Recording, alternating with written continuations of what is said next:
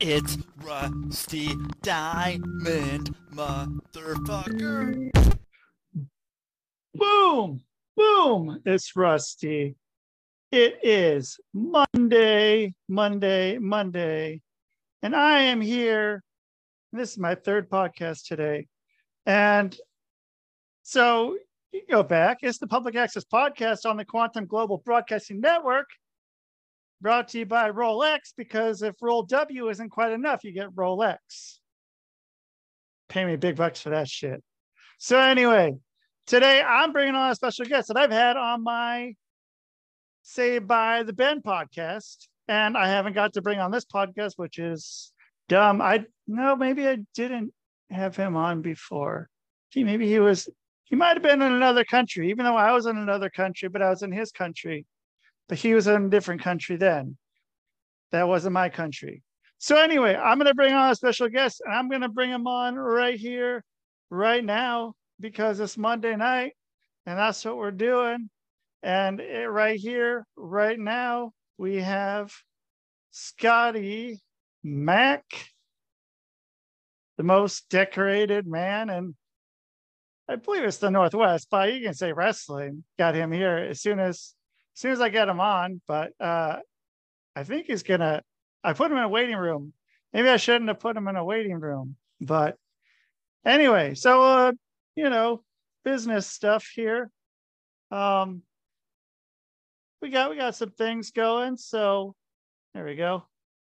And yeah, with it being Monday, we had 2 episodes already today. You can go and check out the other shows on this network.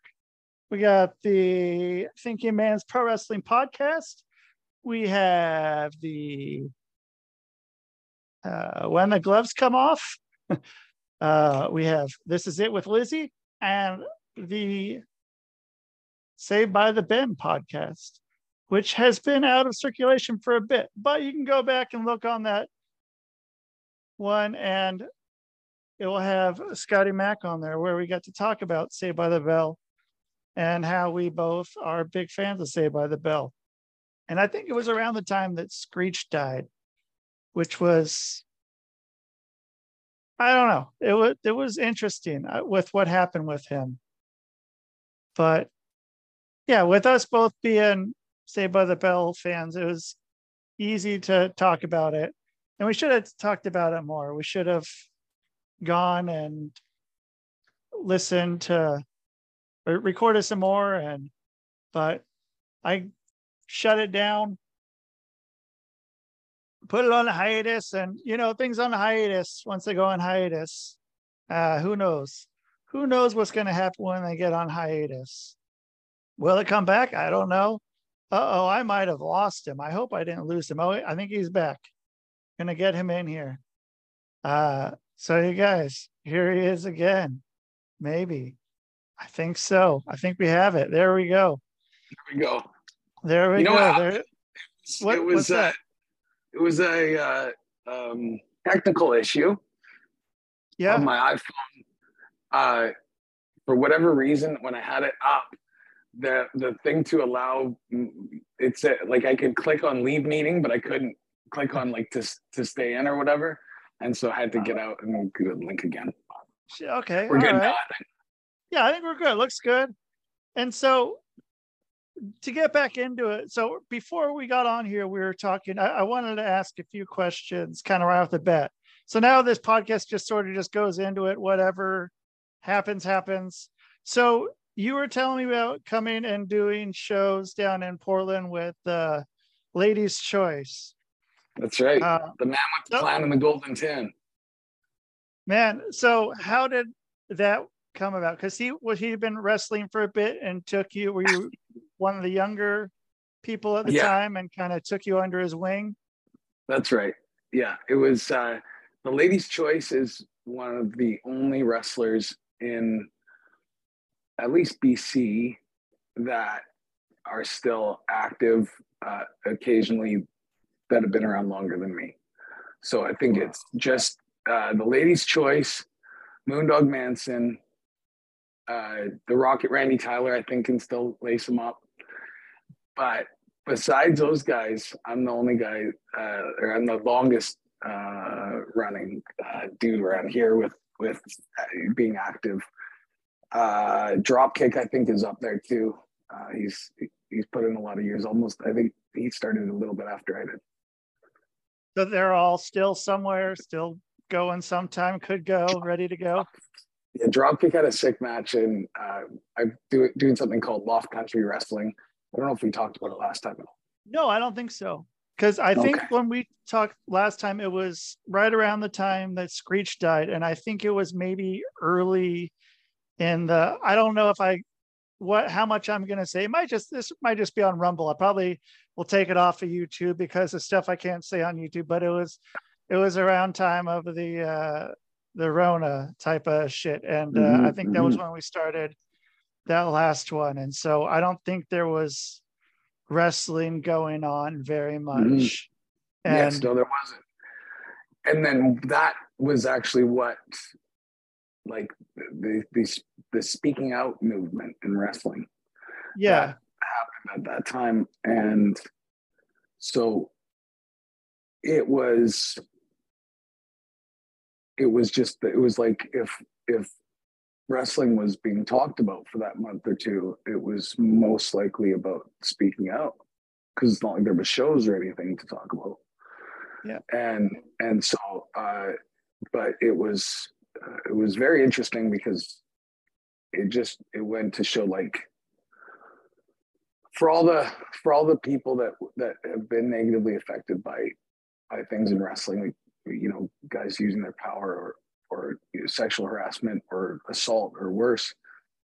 I know there's been plenty of that, and there's a lot of people that should, justice should be served. But in that time, it was everything that was put out was believed by the masses, and I say that anecdotally, because with the controversy with my former partner, there was so many people that wanted me to be guilty by association, and it's just not the case. And so it really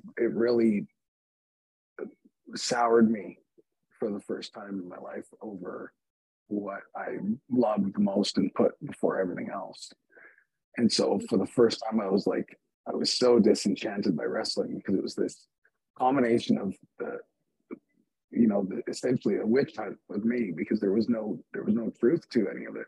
But it was like, oh, you wait till the Scotty back stories come out. It's like, no, there's no stories. Wow. I'm not turned on by sex that isn't consensual. I'm not turned on if I have to get a girl blackout drunk or wasted or whatever. And those are the sort of things that were being implied or suggested. And the worst thing I did was I was with a terrible, dishonest boyfriend. I was, for a long time. And that's, it is what it is. And I mean, obviously, like, I haven't run ECCW since then, but it's funny because, like, there was one guy online recently that tried to suggest that it's like that I went into hiding, and it was like, well, no, there was just no wrestling shows at that time, so I didn't know what that dude expected, especially in Canada. Yeah, so what happened was, after all this came out, and it was on, like, it was featured on, like, the news here, like CBC, like, yeah. What? It was fucked up. Yeah, dude, it was fucked up. Holy shit. How'd they fucking... Because it got, I don't know if it was just from Twitter or whatever, but it was out there. And so CBC had come to my wrestling school at one point and did a positive story on the wrestling school. And so they're taking pictures for the story, and they're like, yeah, like, do one in, like, your villain character mode. So I'm standing in the ring and I'm up there just like, and then so they used that photo in the story about speaking out and all that, where I just looked like this asshole. I was like, yeah. Holy shit. And so that happened. And then, like, so many wrestlers, like, just didn't have my back. Like, it was just like radio silence. Like, so many dudes I would have been like no, this dude didn't do anything. Like, and it was so disheartening because I'm not afraid to admit how much I've helped people in the Pacific Northwest, whether it be with wrestling opportunities, or even just in some cases film and television work. When you do that, you know, a lot of, you know, it's who you know a lot of the time. Or yeah, who knows you? Yeah, you get that. Like my first opportunity in stunts was because of Mike Roselli. If Mike Roselli hadn't suggested me to his stunt coordinator friend, I wouldn't have done half the cool things that I've got to do because of it all comes from wrestling. But so I was so disenchanted by it, and like I was like, well, what am I? I'm giving I'm giving as much as I give to this, and this is what I get back. And then I got an email from a dad. His name is Trent, and he's known in wrestling now as Sheriff T. And his son is the young gun, Jonathan Souls. And Jonathan was 15 or 16 when he started training with me, because what happened was he saw that there was all this bad publicity. He's like, you got a wrestling ring for sale? And I'm like, oh, actually I do. And so he bought one of my wrestling rings. And then he said, do you want to come train my son? So it gave me, like, I was able to see the innocence and why I loved wrestling in the first place again because you see it through Jonathan's eyes, 16-year-old kid who's just so stoked that he's standing in a wrestling ring with a wrestler, or like the look on his face when I brought the Bollywood boys to the training center, or when I brought El Phantasmo to meet him at the training center, and El Phantasmo gave him the first edition, like first pair of the El Phantasmo New Japan like shades that before they were like on sale or anything. He gave shit. Yeah, that's awesome. He's a good El Phantasmo is a good dude. It's like he becomes more down to earth the bigger of a star he becomes, the more chill he is. I gave him a pair of my Zubas a couple of years back. Nice. What colors? Yeah, they're like snakeskin, like black and white. They were like nice. Yeah, original ones from from the 90s that my friend from Minnesota gave me. And nice. Yeah, we were at a show and he's just like, man, I like your Zubas. Can I have them? I'm like, yeah, sure. Okay, here you go. Just fucking took them. I'm like, I got a pair of shorts and I was just carrying around a bag. And so yeah, this is something else. There's a lot of people. It's a very big compliment to say to someone, we give you the shirt off his back. You, my friend, when I'm talking about you, I say, well, Rusty Dummy, he's such a good dude. He'll give you the pants off his ass. Right. That might be one of the first times that's been said. That might go, my something go, in your a little bio. Yeah. Give you the pants off his ass. Yeah. And really proud of these. They came around a lot later, so I'm obviously stoked that WWE formed a relationship with them, but was able to purchase these. Whoa! Yeah! Holy shit! Yeah. Well, wait, what? There's new? Is that something new? They were about 2 years ago. Like that, it's like the WWE's Zubas. Yeah, but those are fucking awesome. Yeah, right. Yeah, man, okay, I didn't know that was a thing. Good on them for getting back into that 30 years later. And I still, dude, it's like wearing NWO merch, man. It's like if you're wearing the black and white, I'm sure Wolfpack too, but if you got your NWO colors on, that's telling the world that you're for life. Yeah, and you see someone else. I got a shirt in there. Of course you do. Yeah. And so, but when you just, whatever, you're wearing your NWO shirt and you pass by someone, a complete stranger, and they look at the shirt, they look at you, and sometimes they'll say, oh, NWO, sometimes they'll say too sweet, sometimes they'll say for life, sometimes it's just a nod, and you just give them it's just, or, I've gone up with two sweeted, just random dudes. Brightens your day.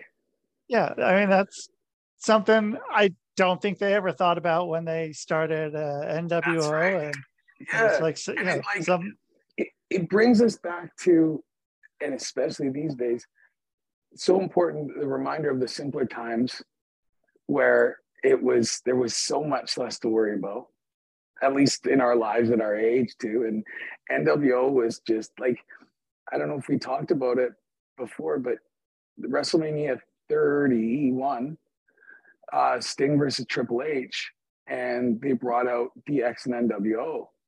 And I'm sitting there watching. I'm sitting there watching it, dude. Like, I was by myself. It was after the TV tapings in Paraguay. And the rest of the talent went to the bar, and I wanted to go and watch WrestleMania. And so I sit there with my MacBook, and I was marking out like just like nobody's business, dude, all by myself, like screaming like a excited child. And it took me back. They gave me another 20 minutes of that time in my life, which, as far as everything, when you weigh everything and like worries and concerns and stresses and, you know, positive things and whatever, it's tough to beat being like 17, 18, 19 years old. NWO is the hottest thing in the world. You know, Austin 316 is running wild, and it's just it's pretty fucking amazing. And then still 25 years at least right now, it's just still just as strong. I mean, you can get you know, with the resurgence and then, but I mean, it's so easy. I mean, like, I don't know, even I've got fucking rather jaded towards wrestling, and it's nice to be able to go back and like, the kind of the going back to it. And like you were saying, like having someone coming in with fresh eyes, that's just, I mean, that's how I felt when I started. I mean, I was just so excited to be in there and be in the world. And then you start, you know, seeing shit, and you know, that some shit got bad. Like, I mean, I don't know. It just, and I was someone like, I'm a very optimistic person. I'm very, you know, I look on the bright side, and, you know, my time in wrestling has been different than others in that I was protected in a sense from very early on, where when I started with ECCW, I trained a bit in Alberta with Candid, but when I started with ECCW, they saw, because I already had a bit of a build and, you know, bleached blonde hair, and it looked like Rockford 2000, so they made me his little brother. So they already had something in mind for me. But they saw it, like, it's like when a girl shows up at the wrestling school, they're like, oh, you know, because the girl was more of a draw. Right. To the point where they'd like rush them through training just to get them on shows. And so I came in, and they saw that they had some potential in me. And so normally a rookie is going to be like dealing with like a lot of ribbing and like in making you question whether you want it or whether you're strong enough to handle it. At least that's the way it was. It was like, well, we can't upset Scotty, because if we upset Scotty, then the promoter is going to be mad at us.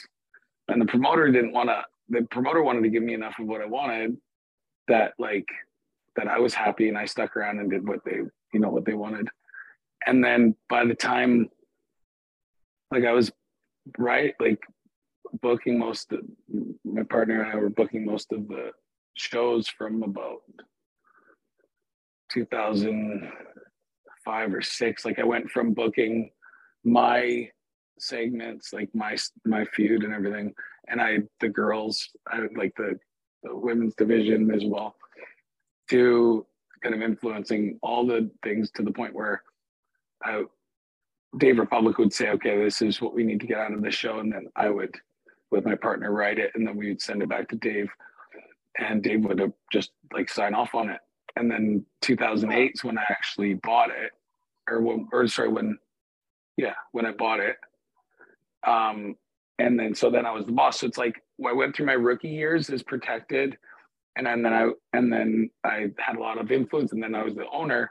And so a lot of like other wrestlers will have already had like all these, ego battles and like losing out spots for, shitty reasons to others. So it's like, it was easier for others to get more jaded. For me, I was naive in a sense because I didn't know what it was like to deal with as much resistance. And then, but that didn't benefit me in the grand scheme of things though, because it allowed me more often to be comfortable and good with what I was doing and where I was at. And I really would have benefited from being hungrier and taking more risks at certain times. Like what? Like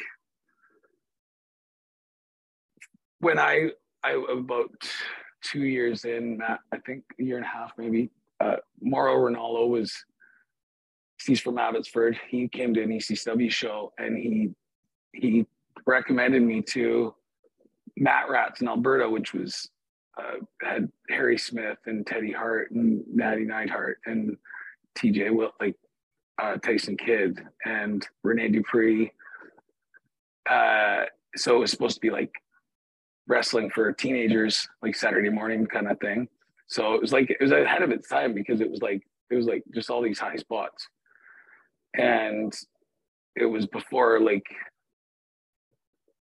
here would that have been. So I guess that, it was like obviously the WCW cruiserweight division like popularized the high spots in a lot of the style that carried on to today. But Matt Rats was going to do it with, young teenage wrestlers. And so I already early on thought that I was going to have this like really good opportunity.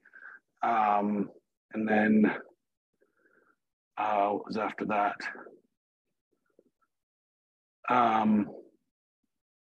So what happened with that? Did you just decide? Oh, it was an office thing. There was something. So I went out there, we filmed the pilot. And when I was there, Teddy thought I, had a good look and some ability or whatever. And so he wanted me to come to Alberta and like be with his kind of crew, like the TJ and then Jack Evans and all that. And so then, and they had their success and it's always obviously like, it's nice to have like a, group of guys like that. It can be beneficial. Yeah. And especially with the reputation, the name values and everything with some of those guys. And I think that moving to Calgary at that point, not that, let's just say even training aside, like Teddy wanted to train me more and all that. But even that aside, like just that move to Calgary where there was just more of a, like, especially since I didn't know if Matt Rats was going to turn out. So it would have made sense to relocate there even just for the chance. Yeah. And then in like 2005, I think was when I went to OVW for a training camp for the weekend. And I really wasn't happy with what I produced. I felt like the wide-eyed wrestling fan showed up that weekend rather than the guy that had done some cool shit in wrestling in his first 5 years. But it was just like, I was just like, whoa, I'm here. Like, this is my chance at what I've always wanted. And instead of looking at it as my first chance and being prepared to take risks and to fail and to listen to them, that relocating there would have benefited me because I would have trained with them and hopefully gone through that system. But again, like I stayed here where I had my sure things with and I didn't have to take any risks where like I was moving anywhere and had to survive on very little or something. Like I stayed relatively comfortable. And so that's you know, if I'm going to be honest with myself, which I think is important for everyone, like we can't be, if we didn't achieve everything we set out to, looking for external reasons why that happened isn't helpful. You know, it's, Right. yeah. So I know, you know, I know what I could have done differently that could have produced more of what I was seeking when I started. It doesn't mean I'm not happy with what I've done and all the cool things that have gone along with my particular wrestling journey. Like I'm very, very grateful on a daily basis, but I also know that there was, you know, there's certain things you look to accomplish, and I there's a few more things I would have liked to have checked off on that list. And so then after that was then, so it would have been 2005, you said, and you said, then you started working on booking or helping book then, or at least just kind of right to it. So, I mean, It's kind of so the same as 2008, where I was dating Neil Dashwood. She's yeah. Emma. It's still Emma, yeah. And so she was ready to go to Florida, like whether she was, you know, accepted. She went into the camp and they thought she was great and they signed her. But she wanted to go to Florida regardless and just, you know, be aggressive and go after it. And that was at the time where Dave Republic was wanting to sell ECCW. And again, the safe choice for me was to buy ECCW. And you know, I could even fool myself and say it was like, you know, to keep it going. And I mean, that was part of it. I did want to keep ECCW going. I didn't want it to be in anybody's hands but mine, really. But you know, again, what if I had taken the risk and gone to Florida instead of making sure that I had my company here, where, I mean, if I'm the owner, guaranteed bookings, probably a pretty good push. Yeah, I'd hope so. So then you were just like 100%, like, I'm going to do this. I'm going to stay here. I'm going to take the company. No, really, Yeah, push the other way. There would be potential. Like there was always other opportunities, but what I've learned, I guess, what I've witnessed is I mean, I think your accomplishments can't be bigger than the risks that you take. You know, the risks you take are going to be in proportion to what you achieve. And so the people that I know personally, that I know their stories well of their road to success, I look at the Bollywood Boys, I look at Kyle O'Reilly, I look at El Phantasmo, I look at Tennille, so Emma, and Becky Lynch. I don't know how much I've talked to you about my relationship with her, but she, at all. when I say relationship, it was like we were friends for a long time. We met in Ireland when I was wrestling for Irish Whip, and Whoa. she talks about it on, actually go watch Stone Cold's Broken Skull sessions on WWE Network with Becky Lynch, and she'll tell the story. Yeah, it's cool. So anyways, the people that I've had a close relationship with, that have achieved a lot of what they set out to, and a lot of what I set out to. The Bollywood Boys, when they decided to kick it in full gear, it was wrestling. WWE was not, and again, this goes across everyone I mentioned, it doesn't become their number one priority, it becomes their only priority. So, and obviously El Phantasmo's New Japan has been a thing, but I just mean, like, you know, success in the big stage. Yeah. So the Bollywood Boys, they started taking risks. You know, there was even one where I think they snuck into Raw or something in like Toronto, and like, you know, things like that where you got to get seen, you got to get talking to the right people. You got Kyle O'Reilly, who took risks by relocating to the States, and there was no guarantees that he was going to be making decent money or have a comfortable place to sleep or like food to eat. But him and Tony Kozina and Davey Richards became like this trio that were traveling all around and gaining a lot of notoriety and success, which then led to obviously like his Ring of Honor and everything that came after that.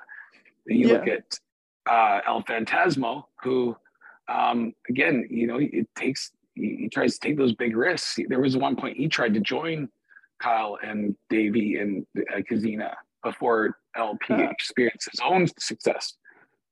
And then you got both Emma Tennille and Becky Lynch, who, you know, both have my utmost respect. Both of them like 18 years old, relocating from other continents. So we got Tennille coming here so she trained with Storm and then went back to Australia for a bit. But we had met in Lethbridge. And then she said, and I told her like, come work for ECW. And so she contacted me and then there we go. Same thing with Becky. You know, as we hung out for the week I was in Ireland, like we met at a show and really hit it off. And I was just like, ECW's like wicked. We're, you know, we're doing cool stuff. And it was like right before like everyone had like phones on them all the time and like that social media, like where everyone's super connected all the time. So I left Ireland, came back, and it was like, must have been like a year later, and I'm at the wrestling school.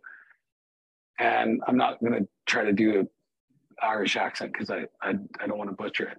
I love the Irish accent, so I wouldn't want to do it a disservice. But this attractive young lady comes down the stairs at the school and, oh, Scotty back. And I was like, at first I'm like, who the hell is that? And it was Becky, and she had come to Canada like I suggested. And and then started working with us at ECCW. She has an aunt on Vancouver Island, so there was, you know, she had some roots, and she stayed, like she lived at my place for a while, and yeah, I mean, you've seen what's happened since, but it's pretty cool to be a part of that story. So, but I used Tennille and Becky as examples because they had the courage at 18 years old to relocate to another continent to go after what they wanted. So there's no surprise that they're both in WWE. Yeah. So again, our accomplishments are in proportion to the risks we take, and I love what I've done, and I've been so fortunate. There's opportunities I've earned, and there's opportunities that have fallen in my lap, and maybe some that are a combination of those. But it's that going that extra, you know, taking the extra big risk that reaps the extra big reward. But you know what? I mean, so they came in at what, you know, maybe like 2007, 2008, somewhere in there. To Vancouver. Yeah, it would have been Becky was Becky was first. I think I met Becky in 2005, and then she came out in 2006, and I was here for like most of 6 and 7, and then she had suffered some injuries, so she took some time. Like she didn't know if she was done wrestling or what, and she became a flight attendant. Oh. And, yeah, and then so I only saw her one time after that, briefly, maybe in like, you know, a few years later, maybe around 2010 or 2011, where she had a flight, like she came into Vancouver just for the night or whatever, like she was on some sort of, you know, for work. And then so she came to an RCC show and was like, became a part of Chilltown for the night, and had her, you know, at ringside as just kind of a surprise, which was cool. because when she was here, we were booked together too. So like if you watched Supergirls, which was the girls division in ECCW before they realized that names like Supergirls probably weren't the way to go. Yeah. And yeah, and so, but yeah, you watched that, and I had the pleasure of managing Becky in her matches, and we had a blast. It was good times had by all. I even got to power bomb Lufisto through a table in the ring at Surrey. Whoa. Yeah, so it was Becky against Lufisto, and Yeah. it's online. Supergirls, Becky Lynch versus or Rebecca Knox versus Lufisto. All right. And it's ref by this who was a student at the time. She had started training. She wasn't very athletically inclined, and so she was struggling to pick it up. And so we had her refereeing at the Supergirls, and I nothing but love for her, like no disrespect, but it was some of the worst officiating that I've ever experienced. And the way that we had the finish set up, we were asking way too much of her and the audience to suspend their disbelief while Becky and my shenanigans played out, and that the fans were still supposed to accept the finish of the match like they did. It was like the longest, most awkward distraction ever in order for me to set up a table and powerbomb Lufisto through it. And Lufisto was super light. So like I pick her up and I'm like, this is a thick table. I got to make sure I put her through this or she's like going to bounce off. Yeah. And so I'm like, whoa, just a gigantic powerbomb through the table. And, but she got a receipt. I got a receipt the next night. We were at the RCC in Vancouver, and she gave me like a strong girl. It's like a kryptonite crunch type. I don't know, maybe it's that Sheamus move. And from the apron through a table on the floor. And shit. I had a nice scar on my back from the table for a long time. So I got my receipt. Yeah. Well, both nights. It's good for business. Yeah, right. Yeah, it's good for you, good for her. And so then so I guess kind of what I was getting at was, if you had gone a different way, you wouldn't have been in that had your hand in that training, or Yes. Been able to really help polish a lot of workers and make them look fucking good and make other people look fucking good. And when I speak on it, it doesn't come from a place of regret, because I don't have regrets. Sure. The decisions we make, there's a really good meme I read about a week ago about the way that we look at things like decisions is like a right or a wrong decision. And it's not that it's untrue. Like they're all just decisions that come with different benefits and costs. And it just determines which, we might make a decision that we think is the best decision ever because it benefits us greatly in our career. And then if we didn't do that, we wouldn't get hit by a bus the day after that. Like, how is that the right decision if we end up dead? Right. Yeah. You're not going to get too many bookings if you're dead. Those bookings are definitely going down if you're dead. If you're not able to walk in. I don't know how you're going to get there. You're going to have to rely on others to bring you to the bookings. Yeah. It's just then you're someone else's problem too. Yeah, and you're gonna be like you're gonna be sandbagging everyone. You're not going up easy for anything there. No, nothing you can do that you're not going up easy at all. Like there's that. As as talented as I was when I was living, and I would go up light for everyone on everything. Yeah, not the case. Not quite as much then. No. No. Oh shit. So I also wanted to ask about I don't know if I did earlier, but I wanted to ask about kayfabe because I don't know if we've ever talked about kayfabe. Not like kayfabe the movie. Fave the movie.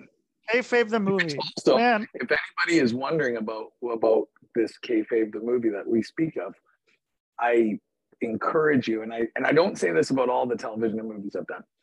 Some of the movies I'm like, no, don't watch that. It's horrible. yeah. Kayfabe the movie is one of the first things I did, and it's easily one of my favorite things I've done. And what made it good is that it was over with people in wrestling because it wasn't necessarily a commercial success. Nobody made a lot of money off this movie.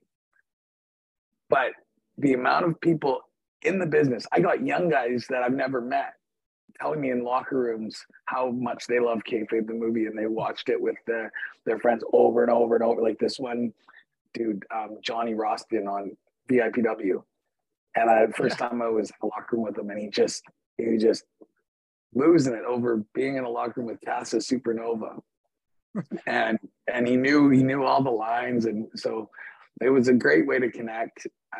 But it's cool to see that sincerity and that their appreciation for what you've done, and people in the business are appreciating it from that perspective. Like the only person in the business that I read review it poorly, Yeah, was Lance Storm. Didn't care for it at Yeah. all. Huh. But everyone else in the business, one person, that's pretty good. That's pretty good. I take it you enjoy kayfabe the movie. I did. I've told people about it in Minnesota. I told people it's on YouTube, by the way. The full thing is on YouTube. If anybody wants to watch it. If you can get the DVD and hear the commentary too, that's worth it. If you can get to that too. I do have the DVD myself, and very, very proud of that. Very funny, and Dropkick Murphy is amazing in it. The Lady's Choice. It was it's something to be proud of. So how did you fit in? You fit into that because you were with LC, and because you'd asked about LC with that as well, like earlier, because on Portland it was that they chose who they wanted from Canada, but then but Dropkick was already fast becoming one of my best friends, and then the Lady's Choice was like a mentor, not even so much in the ring, but sort of outside of the ring wrestler, and he's the guy that you wanted to be on the road with.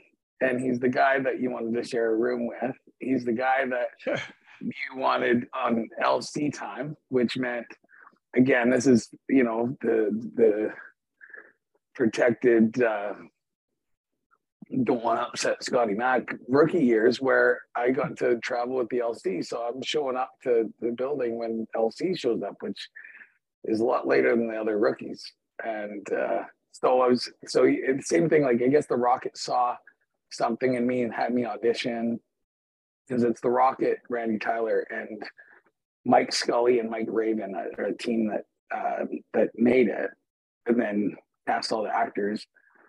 And so, it was, I guess, my work that got me the opportunity, but then my friendship with like LC and Dropkick and Rocket that makes these things, really be able to utilize their potential because of the natural chemistry between us and how good of a time we're having.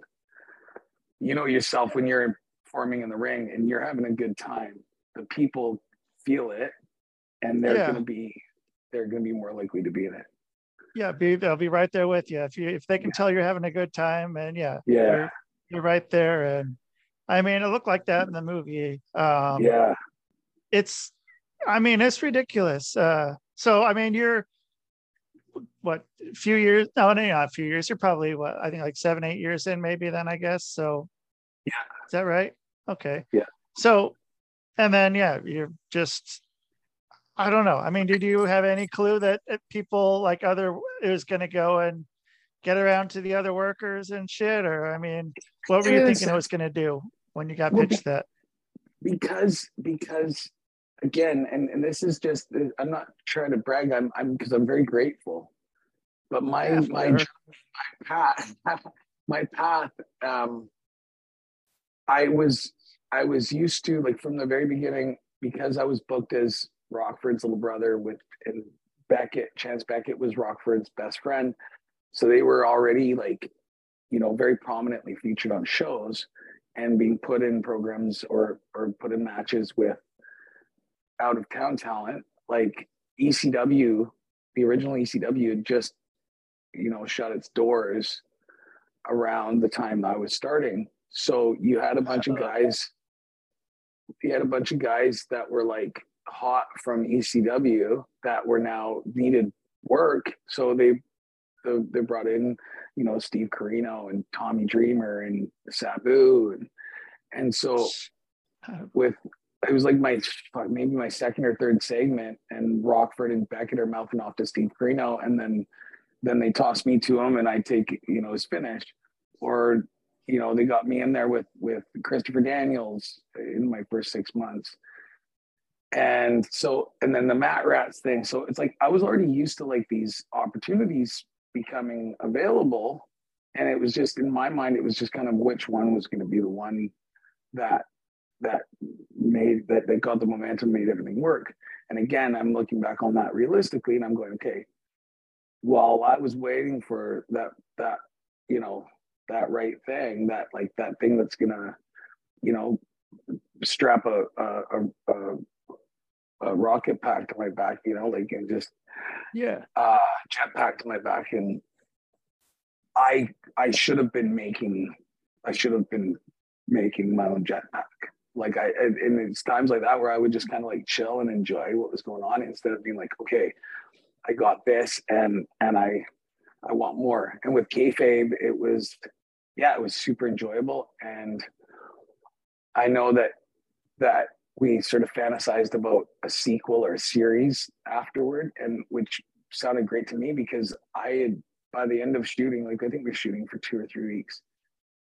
And by the end of shooting, I had gotten so comfortable in that setting, and in the, just even the schedule, and the character Casa Supernova, which was really not that different from who I am. I guess a bit more effeminate and ambiguous, Yeah. but Well, not that different. And I really enjoyed the humor. I really enjoyed because I think you can appreciate that there's that oblivious element to humor sometimes, where the reason why it's funny is because there's someone present that is completely oblivious to the joke. And that was me as Casa Supernova. I was oblivious to how I was coming off to others. And so I was able to play with it. And because it's cool, like, they were so cool with shooting. I've been so fortunate. Because I've got this with Rusty Nixon's films as well. I've done a few movies for Rusty Nixon. He's had a couple movies on Netflix and so on. Where if I say so, if I've had that freedom. Okay, well, what if I said it like this? And, like, for instance, the where I'm explaining my name. No, Casa Supernova. Because he like, I think Roselli's Steve Justice, where you, like, a ladies' man, and he's like, no, he says, no, he translates. He says it was a house of Supernova, and I was like, no, I'm a ladies' man. I don't even speak Spanish, and yeah. I don't even speak Spanish was mine. Like, I just, and so I've been so fortunate to get to put my own kind of flavor in things, which isn't always the case. And so I was really into it. And then I don't want to give anything away for people that haven't watched it on, everyone should go watch it. But Yeah. my character, by the end of the movie, there is you get a better idea of who it is. And then I had an idea for the series where someone else came around that I was then oblivious to their what like in the movie, it's like I was oblivious to how I was coming off to others, and in the series it would be me oblivious to someone else's obvious intentions. And so I mean, so that movie was 2007, I think, somewhere around 2006, 2007. Yeah. And so I mean, if it were 2024, what do you think would be if there was hypothetically a sequel? What would be happening? I think that, for starters, I think if those involved in the original could make it happen, they would. I don't know if there's anybody in the from that cast or crew that wouldn't want to come back and do more. Yeah. And so that would be the cool part, is that it would like, it's like when they did the Saved by the Bell reimagining, as they called it, rather than reboot. There's no way I would have watched it as much or given it as much chance, or I allowed these new characters into my heart, so to speak, like I did, if I didn't have Zach as the mayor and Kelly as his wife, and Jesse and Slater working at the school, and even the Lisa cameo, and then she had a bigger role in the second season on a couple episodes, I think, which I really loved seeing for her, because you could tell Lark Voorhees was pretty messed up for a while with her mental health issues and so on. So to see her be able to produce on that second season was cool. It was because you wanted her to succeed and be a part of the gang and all that. And so I just think, if we didn't have that, then I wouldn't have been into it. Same with when Roseanne came back. It was as if we were back in the Connors kitchen, 30 years later, whatever. And it just felt like, the cameras were gone for a while and now they're back. And this is the Roseanne and the Connors. And then of course they screwed Roseanne over.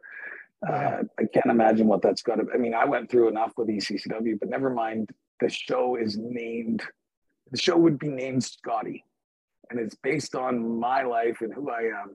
And then I'm going to make it one of the most successful shows in the history of television. You're going to fill me off my show and rename the show, and everyone goes on because you said something that was perceived to be racist, when in reality it was just Roseanne's perception and observation that I don't think had any racial connotation to it. Yeah, I don't think so either. And so with kayfabe, it would have been, we'd get the same cast, so it would be the same magic. I think we would be so much of the jokes, like so much of, I think, the content would be the adjustment to what things are like now. And it would be maybe have the same appeal to those in the business that get it and that get the references, and that maybe it would be difficult for somebody that doesn't love wrestling or know a lot about it to appreciate it nearly to the same degree as someone that is in wrestling, because it would be like, so much of it would be a take off on how much things have changed. Yeah.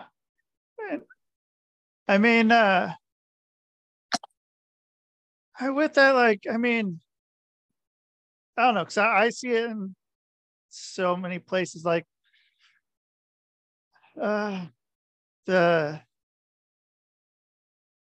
open for everybody and anybody.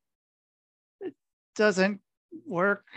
Weirdos come in, bad stuff comes in. You got to have some sort of people that aren't, like, again, I've said it so many times. This is staged combat. We are we are invested because we want to see one warrior beat another warrior.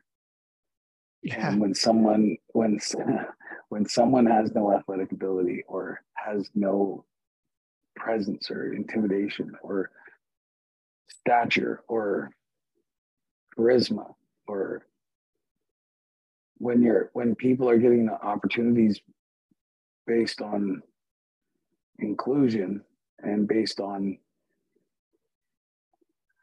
there's probably plenty of promoters that are trying to book smart, as in, meet as diversity quotas and oh, this is hot right now, so I'll book this person because this particular thing is hot. And I mean, it's fine, and bookers could book how they want. I know that I benefited from my look and my body and so on, like that my skill was good, but I know that I was selected oftentimes just based on appearance, and I look TV ready. Yeah. But we need gatekeepers. We should have continued to weed out the weak that can't take it, whether it be physically or mentally. And we needed to continue to not insult. I mean, maybe there could be I don't know, who am I to say? But I still think that if you're not physically intimidating, then your skill set better be solid. And if you're not that big, when you're hitting me, if I'm going to sell it, like, you can't be whiffing on it, and it's got to be quick, and it's got to be effective, and I try to enforce that and keep that up as much as I want with what I'm involved in wrestling. And I can, I book my Loft Country shows that way, where if you're on it, there's an obvious reason why you're on the show and not in the front row. And that's not the case in a lot of places, and it's only doing us a disservice in the long term.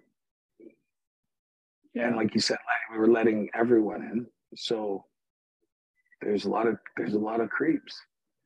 Yeah, and then especially when you, like, I say this all the time, and I mean, I've gotten some heat for it, but I mean, like, places that claim they're safe spaces, it's where they fucking go to because it's a fucking easy target. Yes.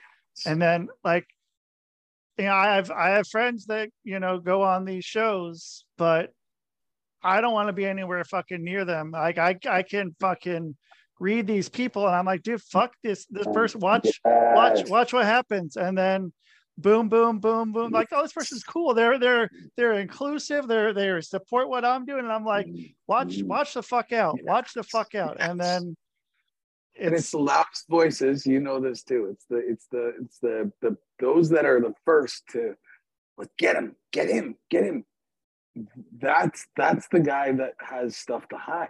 That's the guy that it's going to come out about, and it's proven again. Like, I don't know how much interaction you had with Adonis. Yeah, no, I'm like, I don't know. We're friends. I'm not. I hang out with them a little bit here and there. He's one of the greatest people that I know. He's one super of my best nice friends in the whole world. Yeah, straight off the back guy. Maybe pants off the ass guy. Yeah, you know what? In the right circumstances, the right guy. Yes, I'd say that. Nobody else is getting your moniker. Okay, that's yours. But okay, all right. So more so than your average individual. Thank you. And so he's but honestly, he's a good dude, and I'm I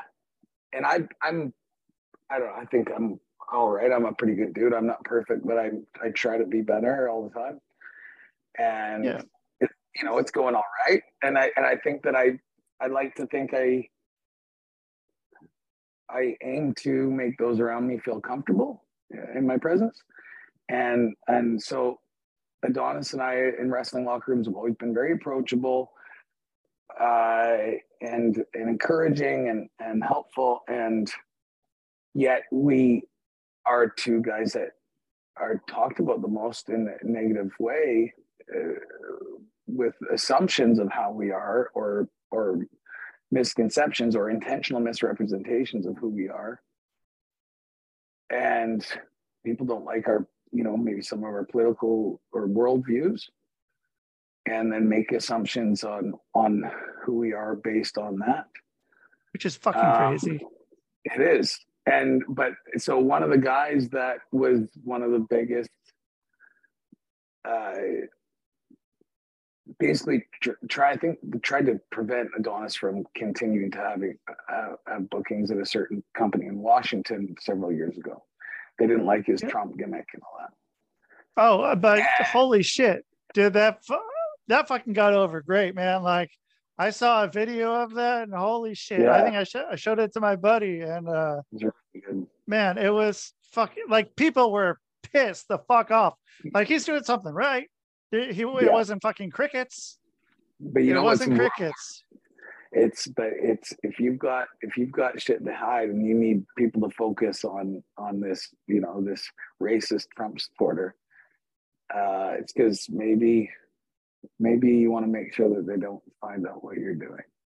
And so one of the guys that was most against Adonis, I think, was instrumental in his I guess discontinued bookings for a certain company. It was just outed recently as very inappropriate text exchange with an underage girl.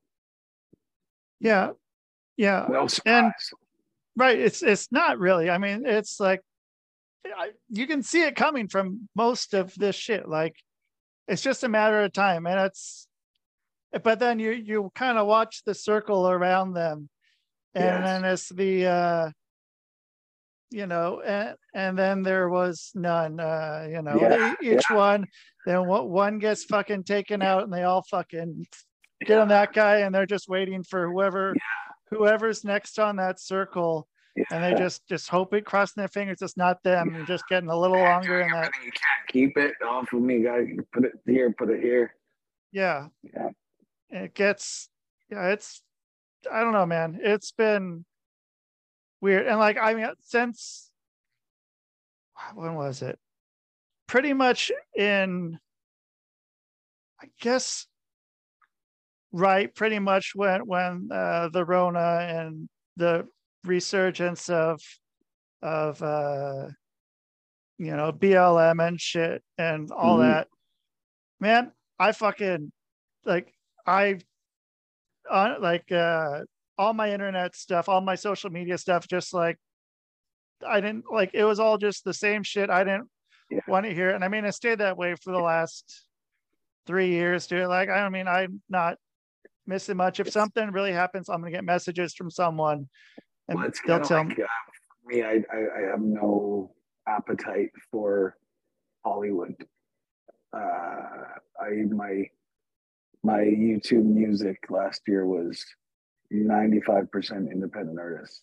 I know too much about what's going on to trust anybody in these high up positions, whether it be in politics or celebrity or whatever. And I used to, part of wanting to become a famous WWE wrestler is, like I said, famous, like it was appealing to me. The fame was appealing to me. At this point, man, like I'm eager to do more things like, the movies I do with Rusty Nixon, where we're telling good stories, and I'm happy with the character that I'm portraying, and we're not carrying out some agenda or pushing a narrative or just subtly putting in these little, messages or trying to train the next generation to think a certain way.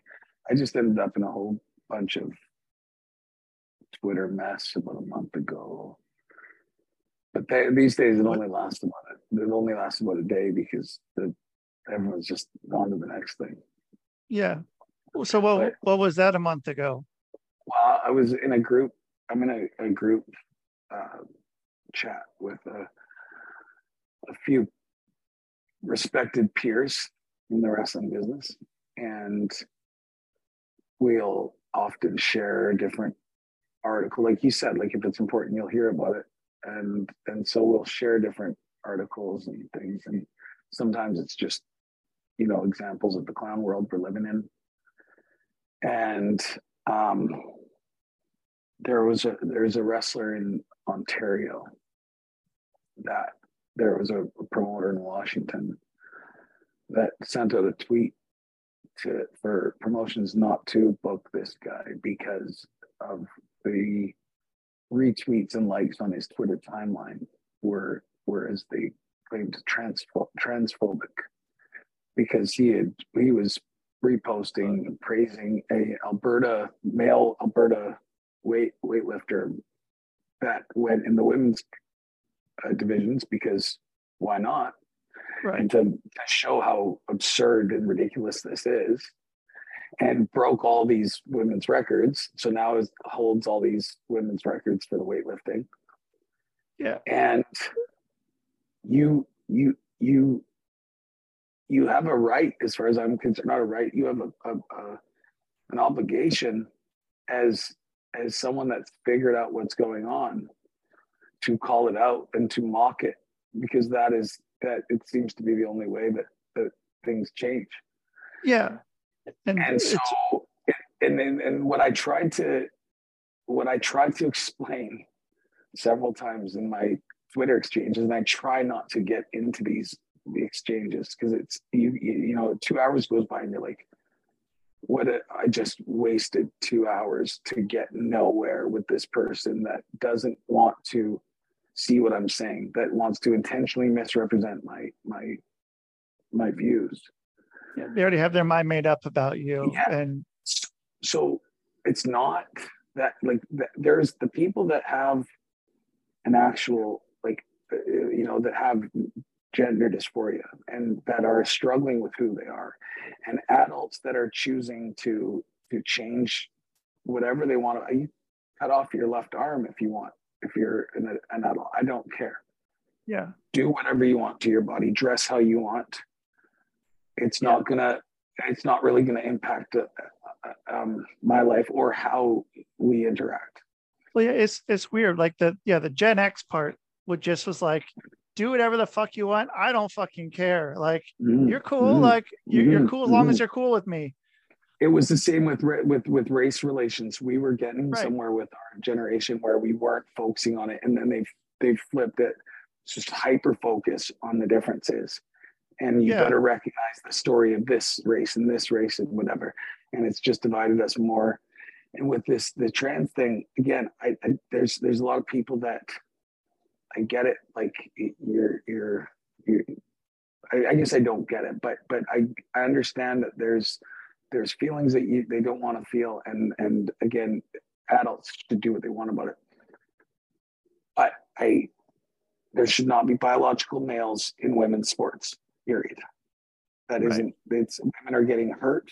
Women are getting robbed.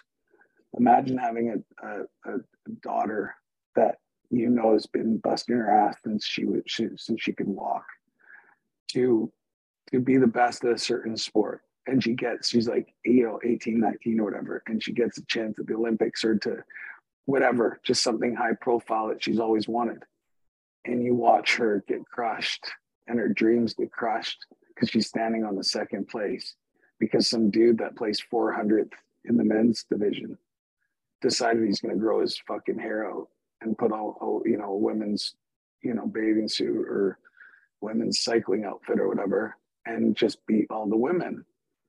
Right. And biologically, we are made differently. We are stronger. We have, men usually have longer limbs. Men, we have a different. I even read something about like the way that we oxygen, how we use oxygen is more efficient. Like I guess in these athletic situations than women.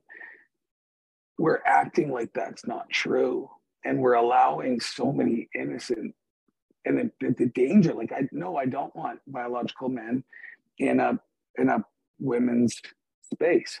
They got handicap washrooms, they got washrooms for both genders now or whatever. That's fine. I think individual washrooms are preferred everywhere. I don't like to piss in a urinal next to a bunch of guys. I certainly don't want to at the trough at the fucking stadium where you get another piss back, you know? Yeah. You know, when you wear shorts, how much piss you've got on your legs over the years and didn't know it. Right. Yeah. It's pretty fucked up.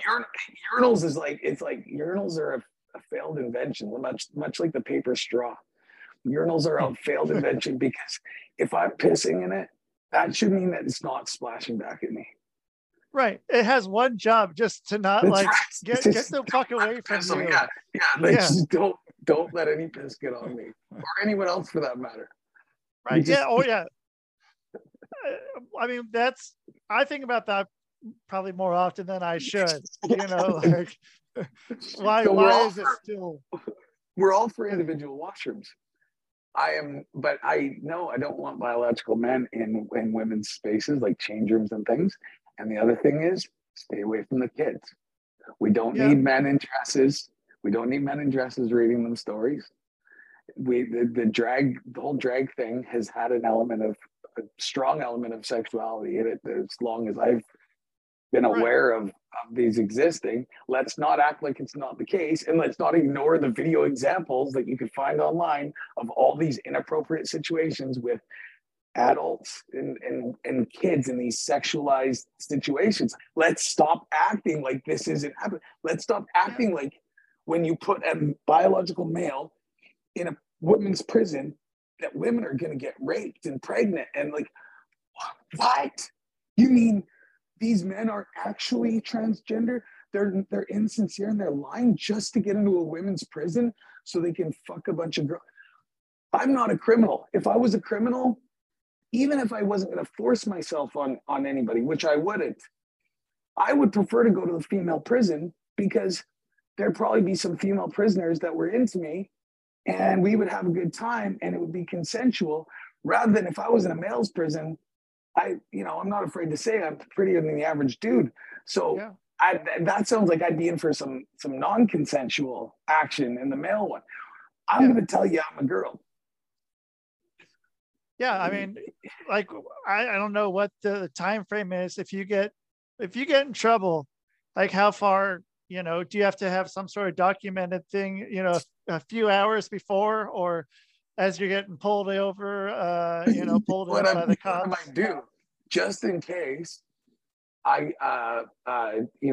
decide to go down the life of crime, maybe just take some photos of myself, like holding up a newspaper, like in a dress and a wig or something, and just like over the period of time, just so they can see that I've been doing it for.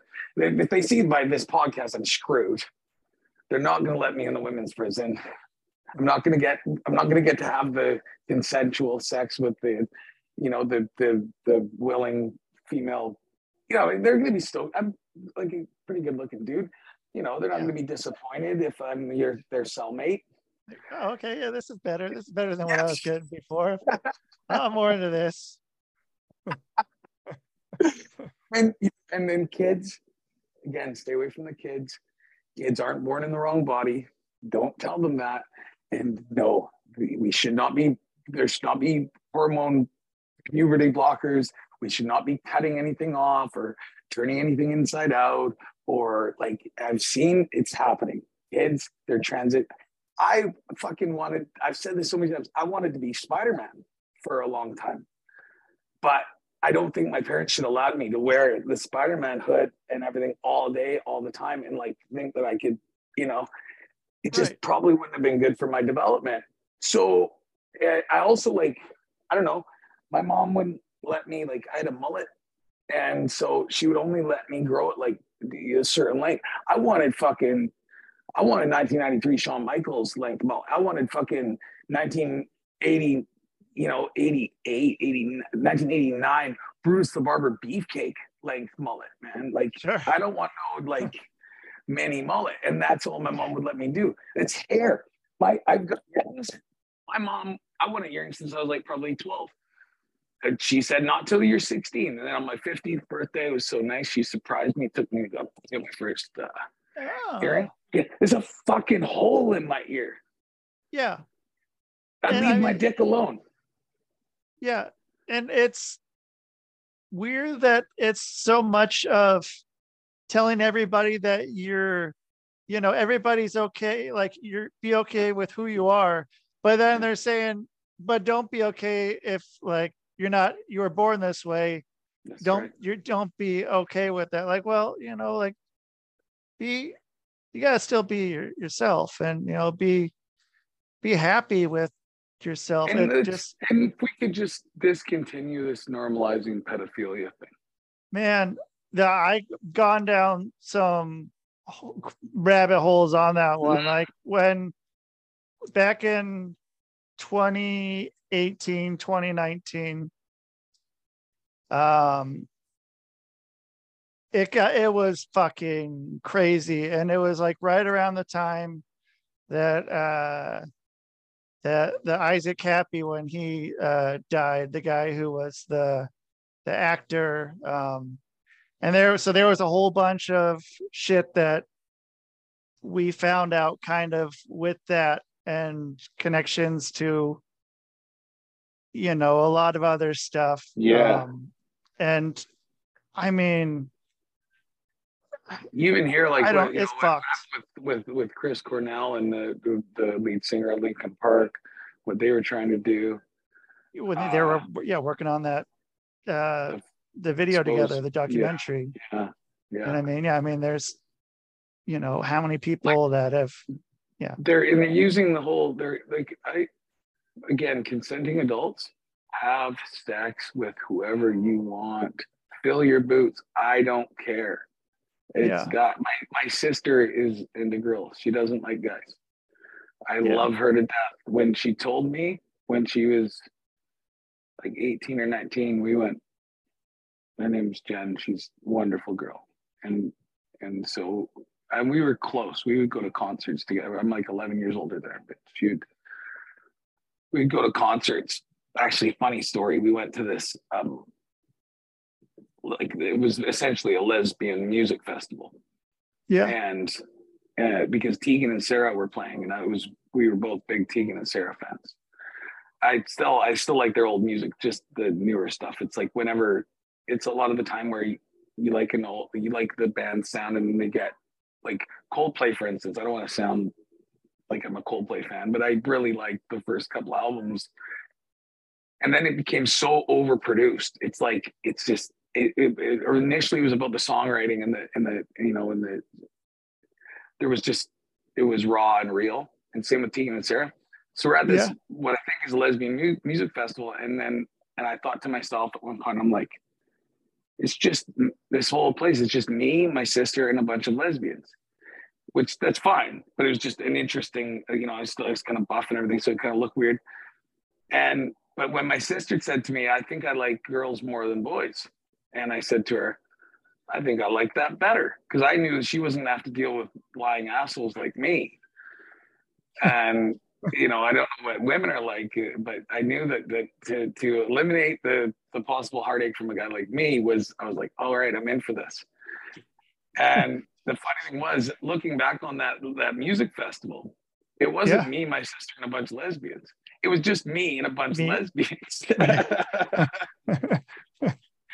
So again, like everyone, have sex with who you want, marry who you want, all that. That's great. Yeah. But they're using that as a I guess a Trojan horse, if you will,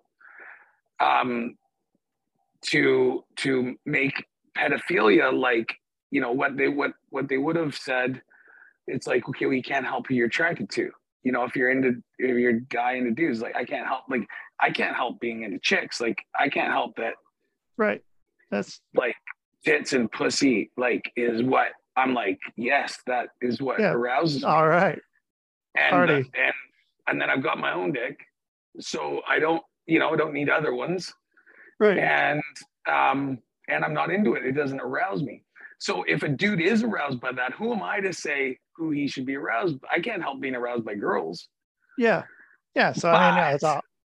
We've got to draw the line though with the kids, and they're trying to do this like non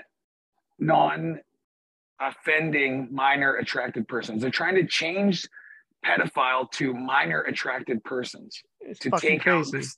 Yes. Now, I have a lot of, honestly, Rusty, I've said this to a few friends. Rusty, I'm telling you, you could probably commit murder and I would still be friends with you. I don't know if that's okay or not. I'm just saying, I don't think murder would be a deal breaker for us for a friendship. Well, thank I don't you. know the circumstances. Yeah, I don't know the circumstances of the murder. I don't know if it was justified or not, but I know I'd hear you out. And it wouldn't be an automatic deal breaker. Kid diddling or like, just participating in a child pornography exchange and that, deal breaker. No Yeah. questions asked. I'm out. Like, and it sucks because you probably don't want to feel that way. And you probably need to have some people in your life and to help you maybe deal with this and get out of it. But I don't accept it. And it's something that we shouldn't be just going, okay, well, that it's okay that they're just attracted to kids and we'll just believe that they're not doing anything about it. Like, that's absurd. It's like, again, it's like the men in women's prisons. No, it doesn't. We're like, there's adults, man. There's adults that would score higher on IQ tests and shit than me. Right. Adults in have much more responsibility and power than I do, that are doing things that are so blatantly obvious to be ridiculous and absurd. And I'm sure there's some that are just, carrying out an agenda. But then there's some that are actually, I think, convincing themselves that they're right, or that it's good, or like, it's like, okay, must virtue signal, can't be ousted from the social circle. I must conform, must think what they think. I must rationalize this to myself. I don't know. Yeah, it's interesting. I mean, and it's gotten also to the, with me or against me mentality. Yeah. For a lot of that virtue signaling community. And I mean, with something like this, like, if someone, stands up and draws a line, I mean, that could, put them in all kinds of. Oh, that's where I was going. I keep going off on these tangents. We were talking about the wrestler in Ontario who was saying that things about his Twitter was basically, the dude was trying to get this guy blackballed because his views on the biological males in women's sports. He was retweeting Jordan Peterson as well, which of course, anybody that knows Jordan Peterson knows that he's Satan here on earth and just the worst person ever. Sure. Either that or I mean, the dude's if this world had a godsend, it would be Jordan Peterson, because he's made so much sense of and he's stated obvious things, like in his 12 rules for life and 12 more rules for life, things that like we think we shouldn't need to be reminded of, but we do. And it's like, whoa, that's so simple, but it makes so much sense. And so he retweeted Peterson or liked his Peterson stuff. And so this dude's trying to get this guy blackballed. And I just had enough. In this group chat, I just said to the guys, I'm like, we can't keep letting this happen. I said, I'm going to say something. Actually, it was my buddy Marty that first said he was going to post a tweet response. I said, yeah, let's stop, because anytime there's controversy, the dude's left to get dogpiled by all these, like, everybody and their uncle, like, attacking this person, trying to get them, canceled, and try to get them to apologize or something for wrong think. Yeah. And so I'm tired of it. So I said, I'm going to post something. And then another dude in the chat, Kevin, he posted something. So we're now on Twitter defending this guy. We didn't even get into the discussion so much as it was like, you shouldn't be costing this guy bookings for a difference of viewpoint or opinion.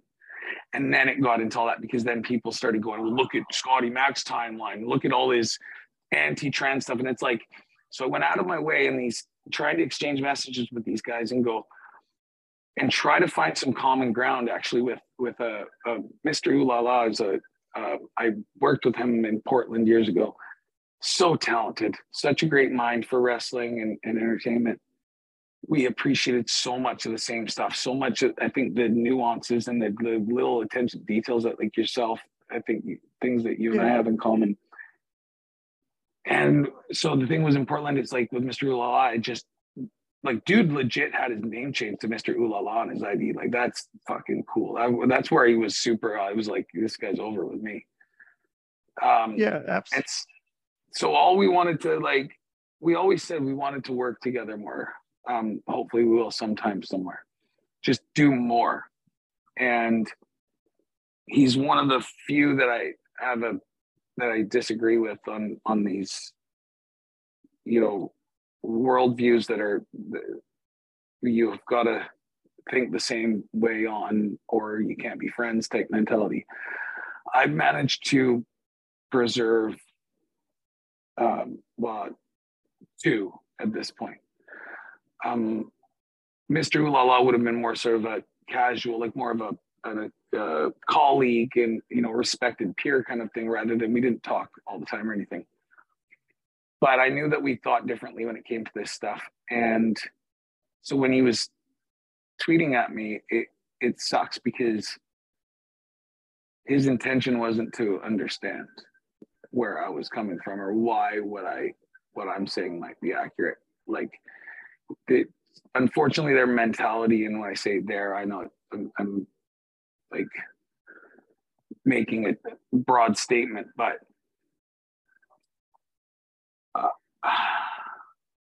to entertain an opposing viewpoint is already giving it too much credit in their view, and that it could look at as hateful and be ousted. Sorry, I'm getting the here. And so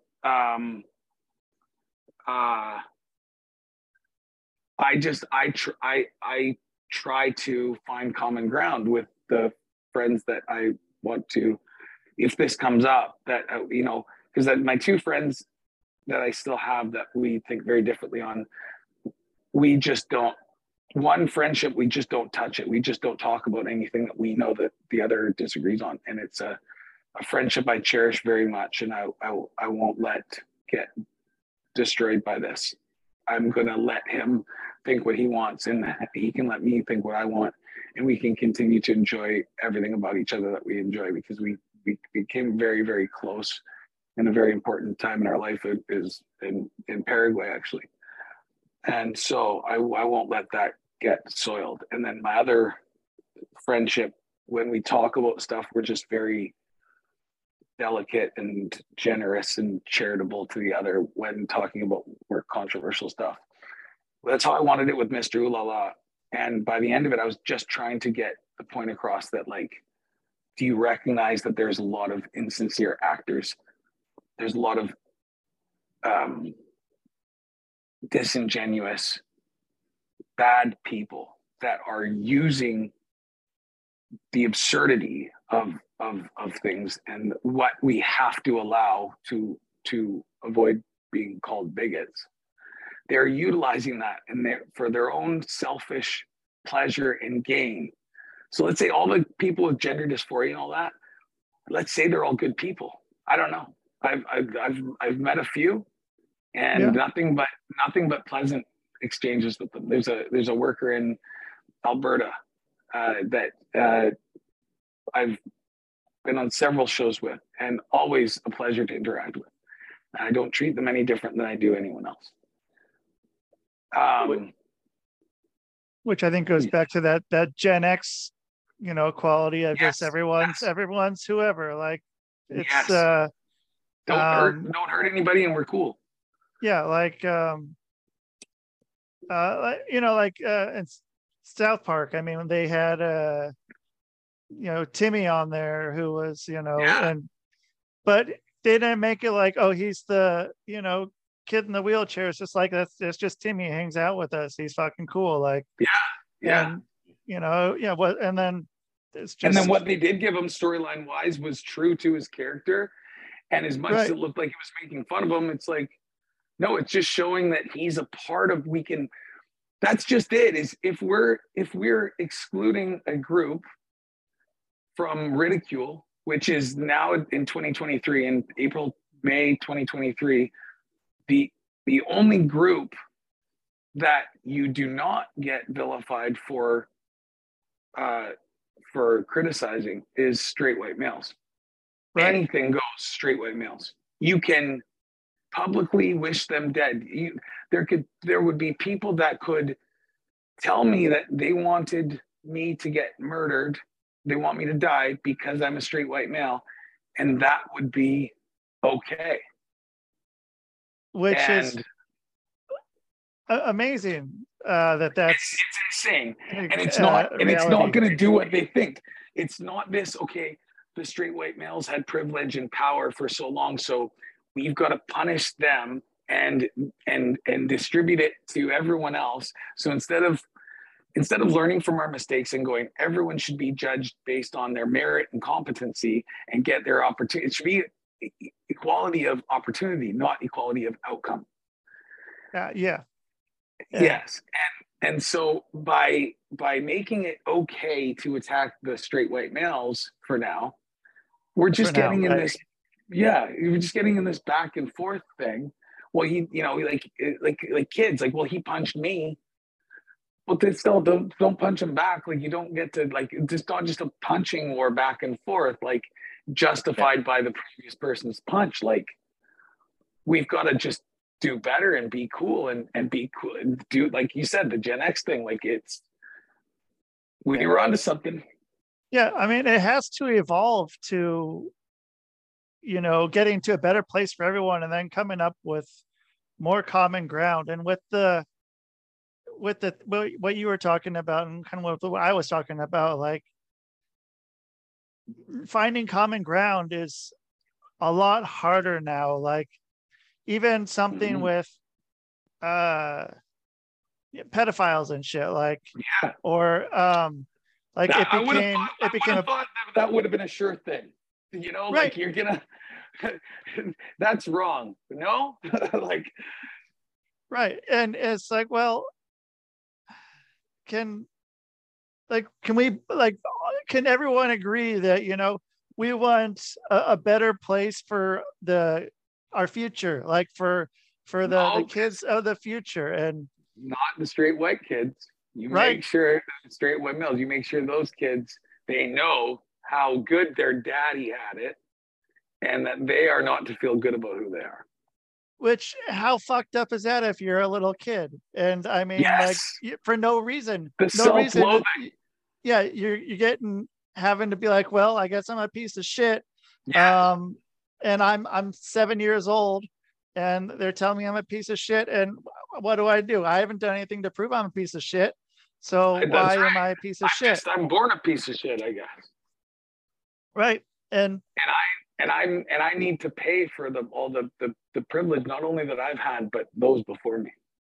I think I've seen where they've had to write letters about and stand up in front of class and say, I'm sorry for being a white kid, like a white male, like, and they're in grade school and having to do this shit. Like, I mean, how's that helping out anybody for the future? Well, you've been here north of the border, and I'd like to think that you probably had pleasant interactions with my Canadian brothers and sisters, so to speak. Something, though, that really just was very concerning. It happened about maybe 7 or 8 years ago now, in New Westminster, a city that I know did at least a show or two in. Yeah. And, nice city. And I think it must have been around 2016 where they were really stoking the divide, the racial hatred, and really trying to push that and make it so that if there was any racial harmony, we get rid of that by highlighting racism and making sure that any cases, anything where racism was prevalent, that we showcase that and show all the hatred that's going on, instead of all the examples of getting somewhere that we were. So I saw this. It must have been online. I think it was like an online article by a local newspaper for New Westminster, and they were looking for information on somebody that was posting, I guess, what they considered to be hate speech up in New Westminster on telephone poles. And it was a white 8.5 by 11 sheet of paper, and very simple black plain text. It said, "It's okay to be white." It didn't say it's great to be white. It didn't say I'm proud to be white. It didn't say white is better than everyone. It simply said it's okay to be white. They were looking for information on who was posting these, as if it was some sort of KKK or something. Or... Yes. It was one of those. That was a moment where I was like, we're fucked. Yeah, it's, I mean, because it is okay to be white. I mean, I know that might not be a popular opinion, but yeah, you might. Yeah, I mean, it's a less and less okay thing, but yeah, I mean, it's okay to be who you are for the most part, like, except for pedophiles. Yeah, I mean, but yeah, other than that, man, be whoever. Like, yeah, I don't give a shit. Actually, then you know what? Don't diddle animals either. Leave your dog's dick alone. That's a good idea. Good idea. Don't play with your pussy's pussy. Yeah. I think in Washington that only became illegal like less than a decade ago. It became illegal. That's good. Yeah. Because Washington has it backwards these days most of the time. Yeah. Man. Washington, Oregon. Yeah, it's a fucking trip. It's been even weirder. Like, so I went in November for the first time in 35 years to since I was a little kid and living there. I went to New York City, and never been. Man, it's different. Like, and I went to like Portland the year, how many months, like August maybe, I think I was there. And like from what I remember from New York City was fucking, I mean, this was 1986, 1987, was smelling like piss, a bunch of crackheads and people doing breakdancing, which I still think is fucking cool as shit, just because I remember seeing that. Yeah, right. And because you got the moves, and a lot of it is like on the fly too, right? Like if you're in a breakdance battle, like you don't have all your shit worked out. Yeah, you go and you see someone else, you're like, okay, well, I gotta do something a little different or try to top that. Yeah, because it's like how you gotta save, you gotta save some fuel in the tank for your hot comeback and the false finishes.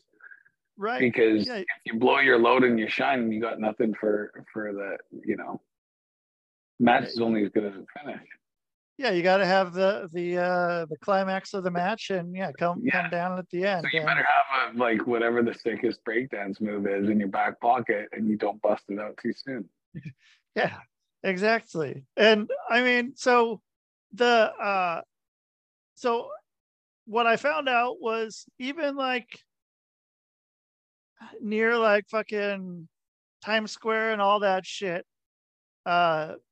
didn't smell like piss or garbage. And it was nicer than it is in Portland. Like the streets of Portland, like being in fucking New York City was nicer than being in fucking Portland, which blew my fucking mind. Just so like walking around. Would it have been with the most drastic of decline? Would the turning point have been not a turning point, but just where it really just fucking drops off? That when they had that city, that their own that was Seattle. What was it called? Oh yeah. I don't know how Seattle beat Oregon and Seattle beat Portland as far as that, you thought the city would have thrived in Portland. Yeah, man, that was fucking crazy. And I mean, I haven't been to Seattle for, probably like 6-7 years or so, but yeah, just watching that one fucking go up, and man, it's fucking like, man, it's weird fucking seeing like a bunch of just shit. Like seeing a bunch of human shit is fucking weird, man. Yeah. Like, I and don't want to see a bunch of human shit. yeah, and It's bad enough when you get a glimpse. If you're forced to go into a porta potty and you look in that fucking blue liquid at the bottom, and you're like, I don't want any of that to touch me. yeah, But it might. yeah, it might come up, and then on the streets, you might step in it. yeah, and it's like, oh, that's not dog. No, it's not dog. It's not dog. San Francisco is quite bad for human shit as well. Yeah, man. Yeah, I was down there in you doing a shit tour. October. Yeah, I was doing a shit tour of the fucking West Coast, man. And man, dude, fucking it was shit everywhere. And I went down there in 2017. I had to go to the Chinese consulate there. Oh yeah. And I saw a fucking, I think it was a mom, hand her kid who was probably about 7 or 8 a crack pipe, and I watched a 7 or 8 year old fucking smoke crack, just broad fucking daylight, and I was like, that looks like crack. That kid is fucking smoking crack.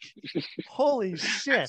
Like, I'm like smiling and laughing. I think because the alternative is crying. Really. Right? Yeah, man. It was a fucking wake up call. Like, just how fucking crazy some of the fucking places that were so nice. Well, I'll provide a bit more of a lighthearted example, which sure. it will resonate with you, being that you were a part of it, and anybody that wants to check out Rusty Diamond can see that handsome face on Portlandia, right? Oh yeah, Portlandia. So what was great about that was it was just so perfect. Is that lesbian bookstore that they featured in Portlandia with the over the top, parody of it, actually ended up having a problem with the show and the way that they portrayed it, which was just so Portland of them. Yeah. But it was just perfect. That's where you knew it was like, yeah, no, this is becoming reality. Yeah, there was a lot of it that became reality. Yeah. They had a pretty good skit that I saw recently, and there was they go to a Blazers game, and it's like there's a break and the cheerleaders come out, and holy shit, man, that might have been one of the funniest ones, just watching them, say like, oh, I wonder, what's she doing? Why, would she have a degree in something, or, just fucking shit like that. And I was like, man, that was all right. And I mean, that show. Even Roseanne, like, wasn't Roseanne running for mayor or something? In Portland? No, on Portland, the show? Yeah. I think so, yeah. And which it was interesting because of her political views, where one of the reasons why she got ousted like she did. It's just interesting that life imitates art. Yeah, and I mean, the guy who was the mayor there then, he was a fucking pedo. He was really? Yeah, I mean, he was he had like a 16, 17-year-old boyfriend, I think, at the time. I think he was just a minor attracted person. Just a minor attracted person. He's really not that bad. Not that bad of a guy. And man, it was but I don't know, that show, like, watching it was pretty fucking, like, watching it being filmed Mhm. was cool. It was a lot Yeah. of just a lot of improv, and I mean, Yes. you know, Love it. and even the fucking extras, like we all got to do kind of whatever we wanted to, and that Nice. which was That rules. wild.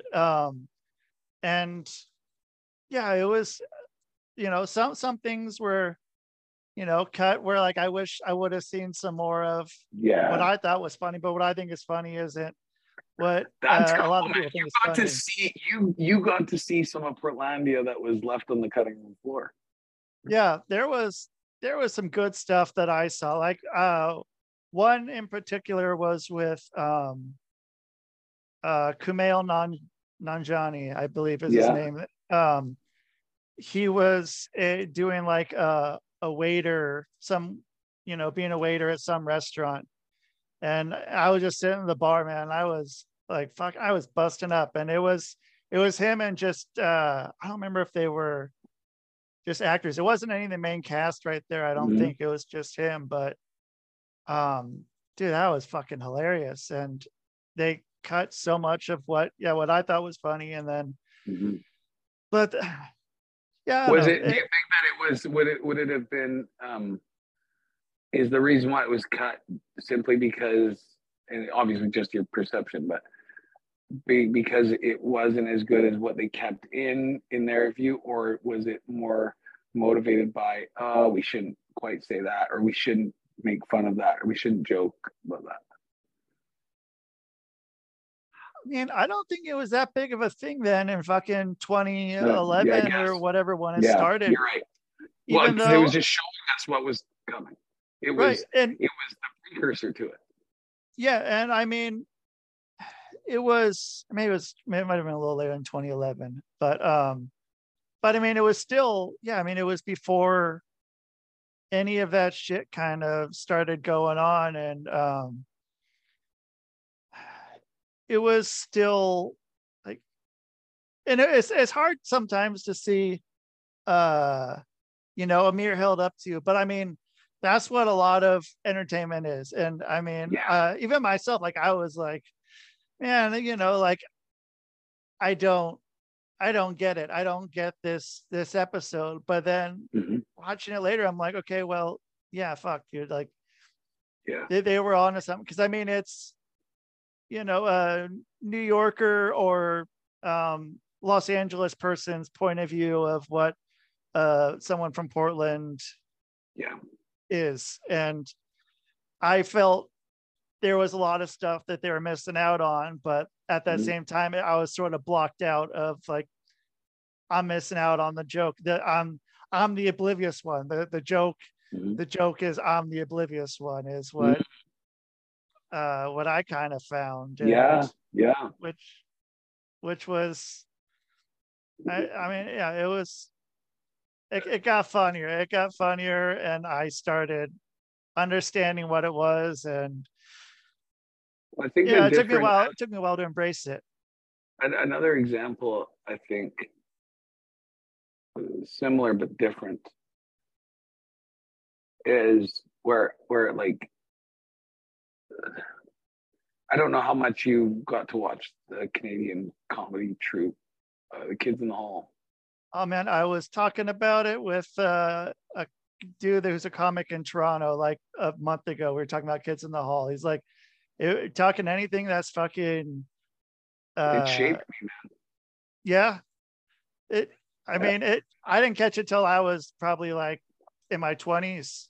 And Well, so it was like we in Canada, it yeah, was on the CBC, so it was on, the our main, like, CBC would be, I don't even know, it's like the BBC of Canada kind of thing, right. like, and so they were, and Canadian television, we had different rules.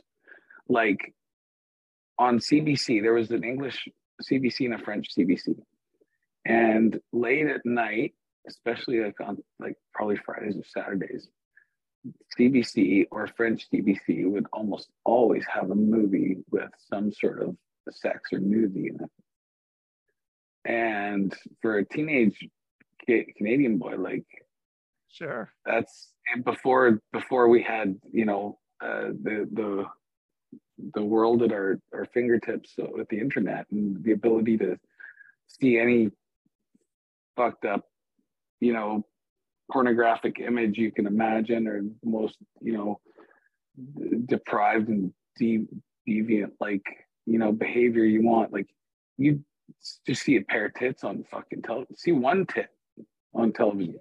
Like, sometimes I'd be watching fucking Fashion File. There's like a show about fashion, and the chick would have like one fucking tit out in the outfit walking on the runway, and it's just like you're so, or they wouldn't be wearing bras, and it's like a see-through type, or like, and you're just like, oh, look at you're like fucking 13, 14 years old, just discovering your dick does something other than piss. Yeah. I had to fucking work for it. I had to work to find that, So Canadian television, so we had the kids in the hall who, they were so cutting edge. They pushed the envelope so much before like anybody on top. Like, they like, before Married with Children was pushing the envelope in prime time on Fox. Yeah. Which like made Fox.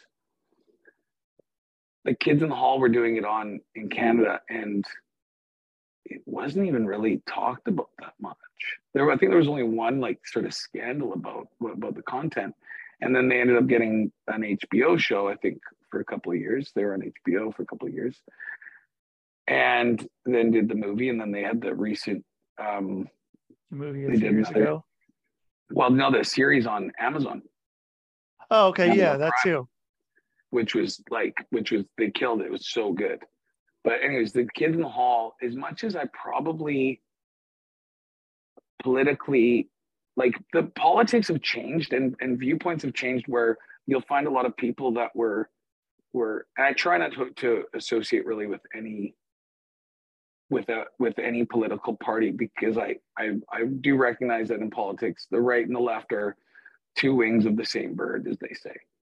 Right. And that I think that there's a lot of great workers in politics where it's like pro wrestling on, in the back, they're in cahoots, or they're cooperating, they're kind of trying to get what they want and help each other out, but act like enemies. And in reality, they just want to keep everyone in their positions and move this person over here and this person here and whatever.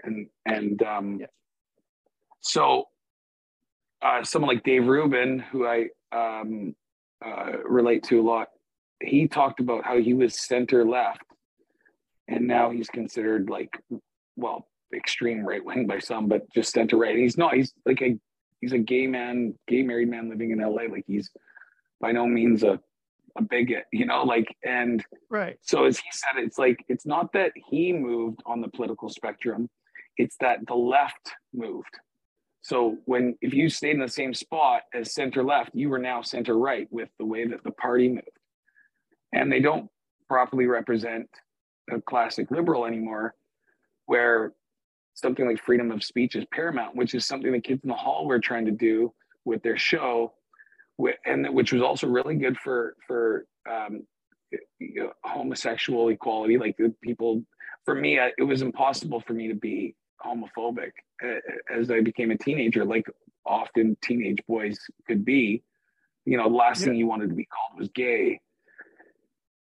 But because Scott Thompson, of the 5 members of Kids in the Hall, is gay, and I admired him because he's so funny and entertaining, and I do a really good voice, because of him and his character Buddy Cole. It was impossible for me to hate them based on who they sleep with, because there's one of them that I admire, like I did. Yeah. And they pushed the envelope so much on television, where, like, there was one skit where Scott Thompson was talking about the word faggot and why it's so offensive. And he thinks and he goes through the letters, FAGGOT. And it was like, I don't remember which letter he blamed it all on one letter, kind of thing. Oh, T. It was the T that he blamed it on, and then so he just took the T off, and it was Fago, and that like if Fago would be okay, and so things like that, where by joking about it, it was like too, like in the 80s, like races, we can make fun of each other. Like All in the Family, Archie Bunker was super racist, but he would always end up looking like a clown in the end. So he ended up looking like an ass. Yeah. And so clearly being that bigot isn't cool. But they were able to, like, you know, or like even just like, you know, we used to be able to joke about certain gay type personality traits and whatever. And it's like now it'd be looked at as hateful. And Kids in the Hall had this one skit, and it was literally from 1989. I encourage you to check it out on YouTube. It's, I'm trying to remember the name of it, but it's an art. I think if you look up Kids in the Hall art class, and yeah, okay, and it goes right with today. Like, is that the one? You could bring it out today, with the exception of the production value and maybe it might as well, like it was a 89, so that would be 34 years ago, showing us what our reality, like in our face, undeniable reality is now. It's brilliant. Yeah, I mean, it's, I got shown that, you know, sort of recently too, and I was just like, holy shit. Yeah. They're fucking, it's, I mean, I don't know if they knew then, or if it just, you know, kind of went with how it was, but it was fucking just okay. Yeah, and man, it's so good. It's so good, and it feels like that's what it is going to take in order to stop what's happening, if it's possible. Yeah, and we need to be able to ridicule bad ideas, or at least question what we think are bad ideas, because a belief or an opinion or view being popular doesn't make it right. Right, and it, like the whole thing of, you know, people, you can't make fun of them. It's not like making fun of them. It's you fucking giving everyone kind of a voice. Like, for instance, in Living Color, the character, Damon Wayans' character, Handyman. Like, do you know, like, fucking so many people who, you know, have had some sort of disability were so fucking stoked. It's like, here's a character that represents me, but now you can't. The power of the handicapped. Right. And yeah, I mean, like, how fucking cool is that? It's like, hell yeah, we got someone that fucking is here for us, and it's it was like, okay. Kind of like Pacific Northwest wrestling legend and Howard Stern cast member Gary the Retard. Sure. That's good. Yeah, that's good for he's called himself Gary the Retard. Yeah. He's not offended, and he's living his best life. Yeah, he loves it, and he's fucking cool guy, and like he's just another person. It's just like, okay, well, here he is. Another thing we're doing a disservice to people by exclude that is what it is. It's the I think it's kind of related to the soft bigotry of lowered expectations. So, and the fact that white people feel the need to protect another group because they can't take care of themselves. Oh, we've got to point out the oppression. Like I've watched black people debate white people on whether black people are oppressed. They're like, don't tell me I'm oppressed. I have the same opportunity as you, and I can do, you know, whatever I want. Don't feel sorry for me. I'm the same way. I don't want anyone to feel sorry for me about anything. I am not a victim in any way. Yeah. I am a victor, and I've made mistakes and I can own them, but I'm not a victim, because whatever I feel victimized by, if I don't take responsibility for it in some way, that I'm giving my power away. If I take responsibility for it, then I can do better and learn from it. Because maybe I was victimized in a sense where somebody took advantage of me, but then I think, what decision did I make that put me in that position to be taken advantage of? And so there's a lot of self-reflection in there too, which is something that I think scares a lot of people, and they would rather do anything else but self-reflect.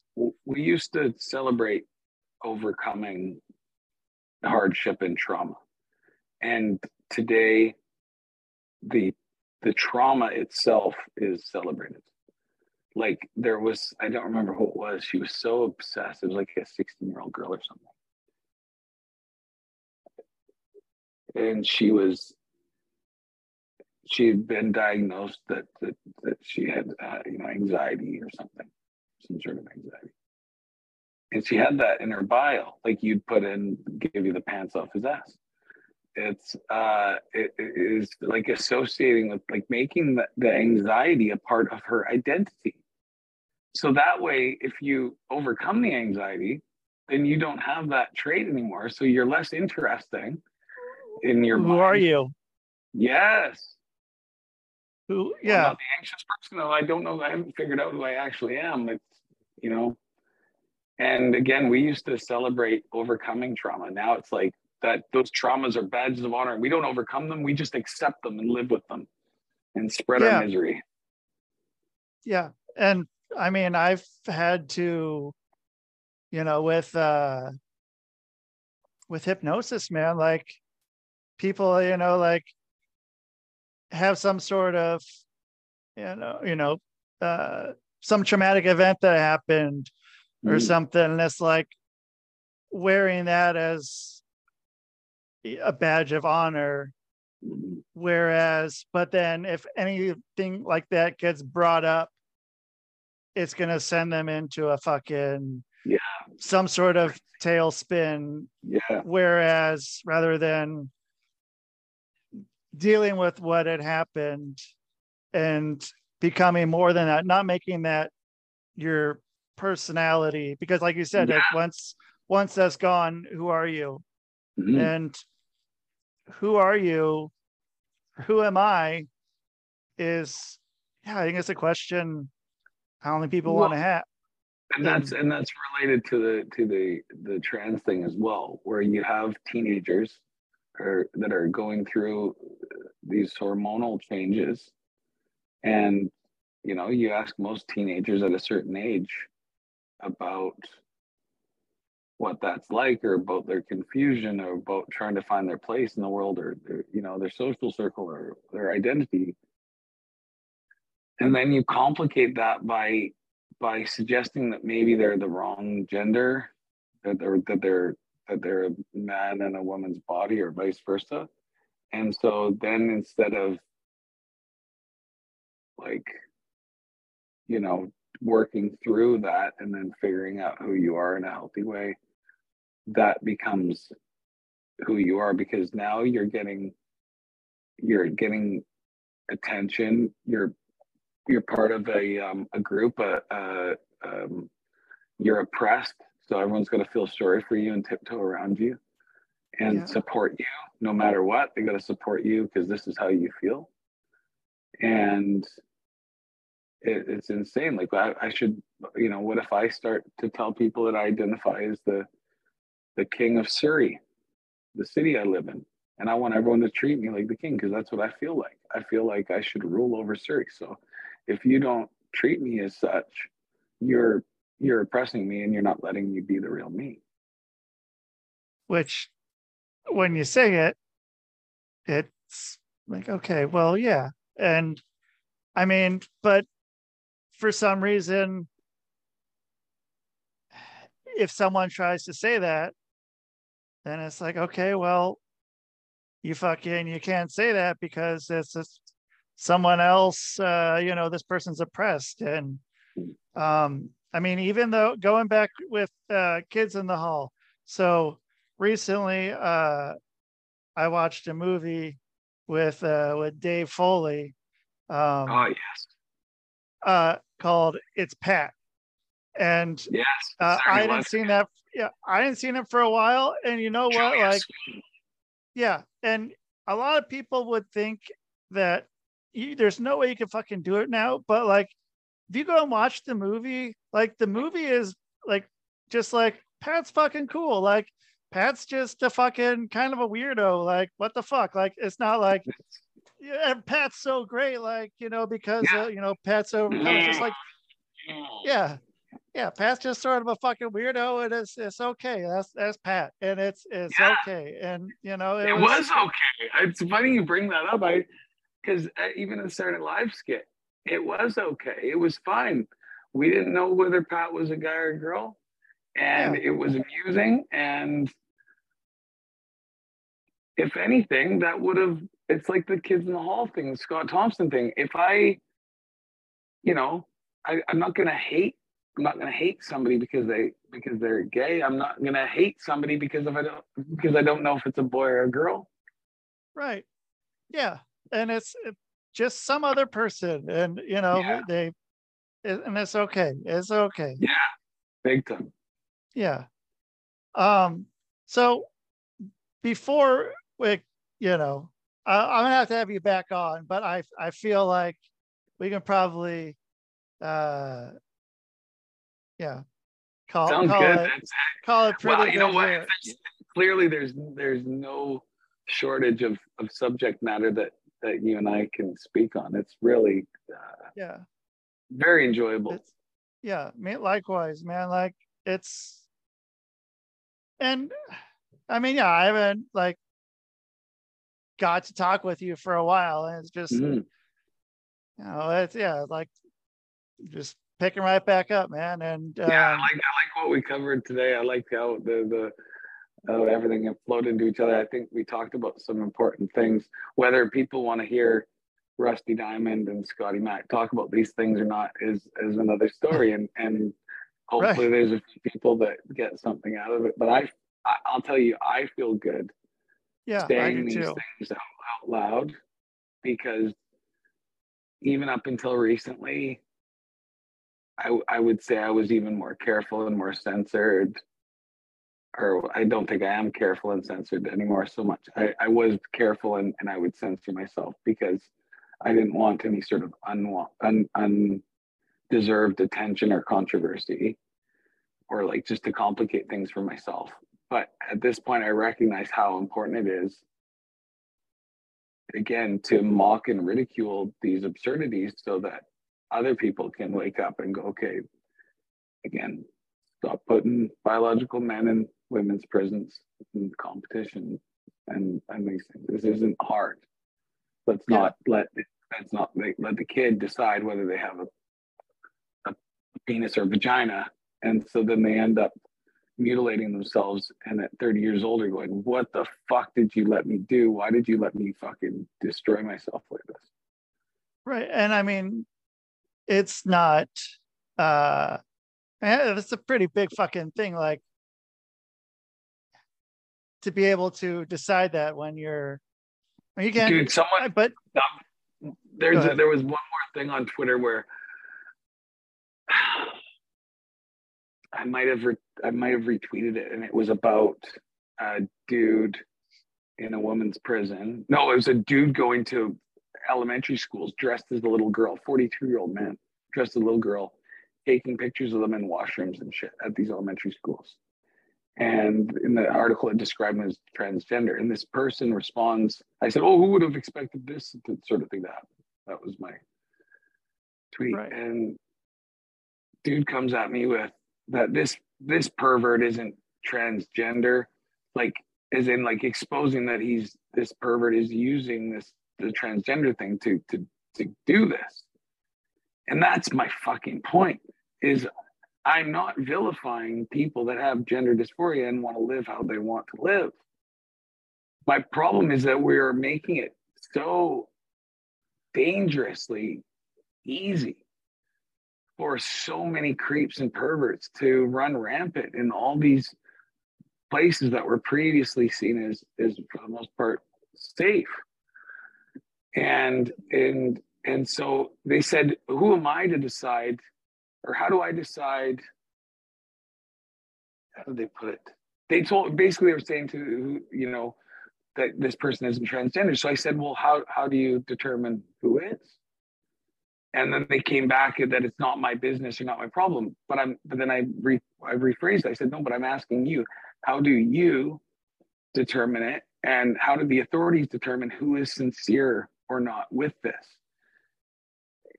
That just highlights the problems, right? Like right there. Like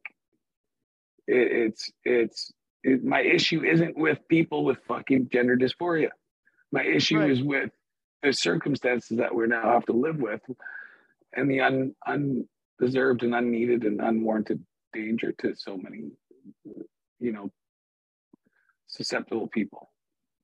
And it's really fucking odd that when you say that, or that they don't recognize that as, you know, like you're wanting, you know, to see good, like that you have intentions of, you know, making it better for people, and they don't want to hear what you're saying. It's just, I already have this preconceived notion about you, and I'm going to prove that.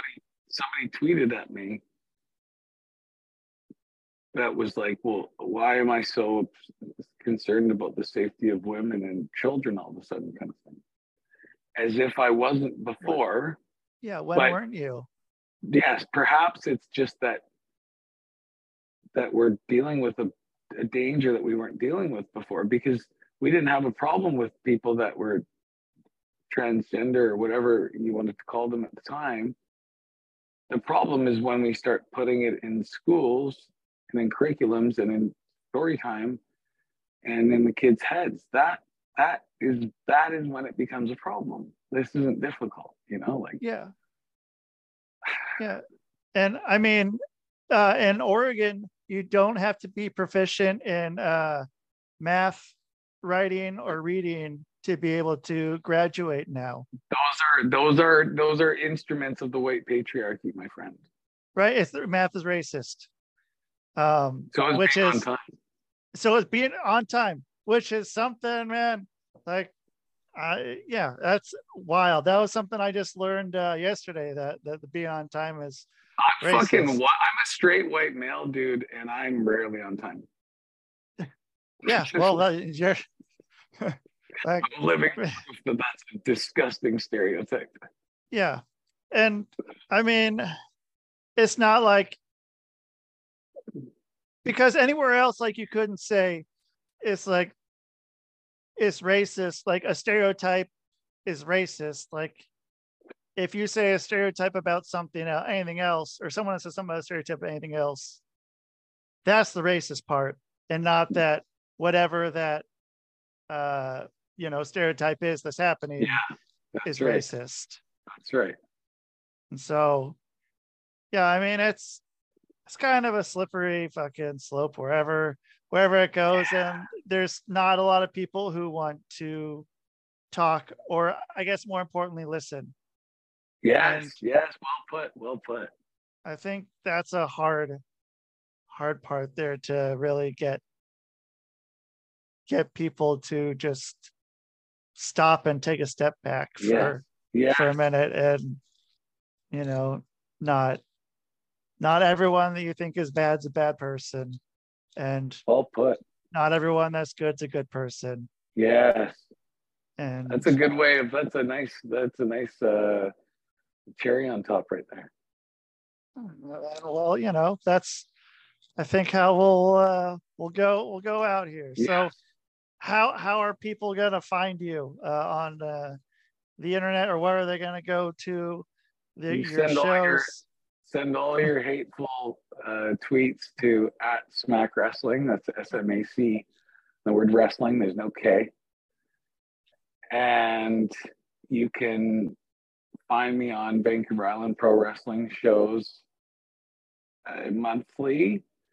That's the only company that I'm working for consistently right now, besides my own Loft Country Wrestling. So if you're in the Lower Mainland, you want to know more about the family friendly show, loftcountry.ca, and then find wrestling.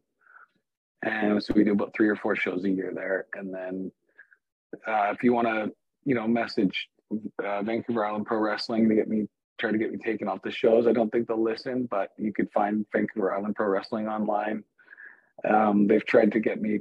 I've had people try to pull me from shows. I had emails going to the Ukrainian hall in Kelowna that I was performing on for Thrash, telling them that I am a Russian agent. I love Putin and I hate the Ukraine, and that they wanted me off the show.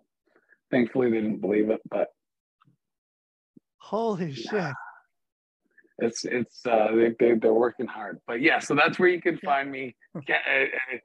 You can continue to attempt to cancel me if you'd like. I welcome it at this point. Beautiful. Well, hey, Scotty, fucking always a pleasure, man. And Yes, man. We'll do this again. I'll get you back please. on Thank soon. you. Yeah, thank you. And yeah, thanks everyone for listening and getting down with some stuff. If you're here listening still, thank you. That's killer. And so Saved by the Bell for life. Saved by the Bell for life. And NWL for life. NWL for life. And yeah, man, I like that. And cool. Well, thank you, Scotty. And yeah, we'll catch you soon there, bud. Right on, brother. All right. Later. Okay, you guys. That's it. You got a lot there. You got a whole lot. And you know what? You're going to go out with some fucking tunes because that's what we're doing. And man, dude, Scotty is cool. I've liked that guy since I met him. And so he's a good shit. So, yeah, fucking support him, like, share, subscribe, do all that. It's cool, man. And that is the show, man. Boom.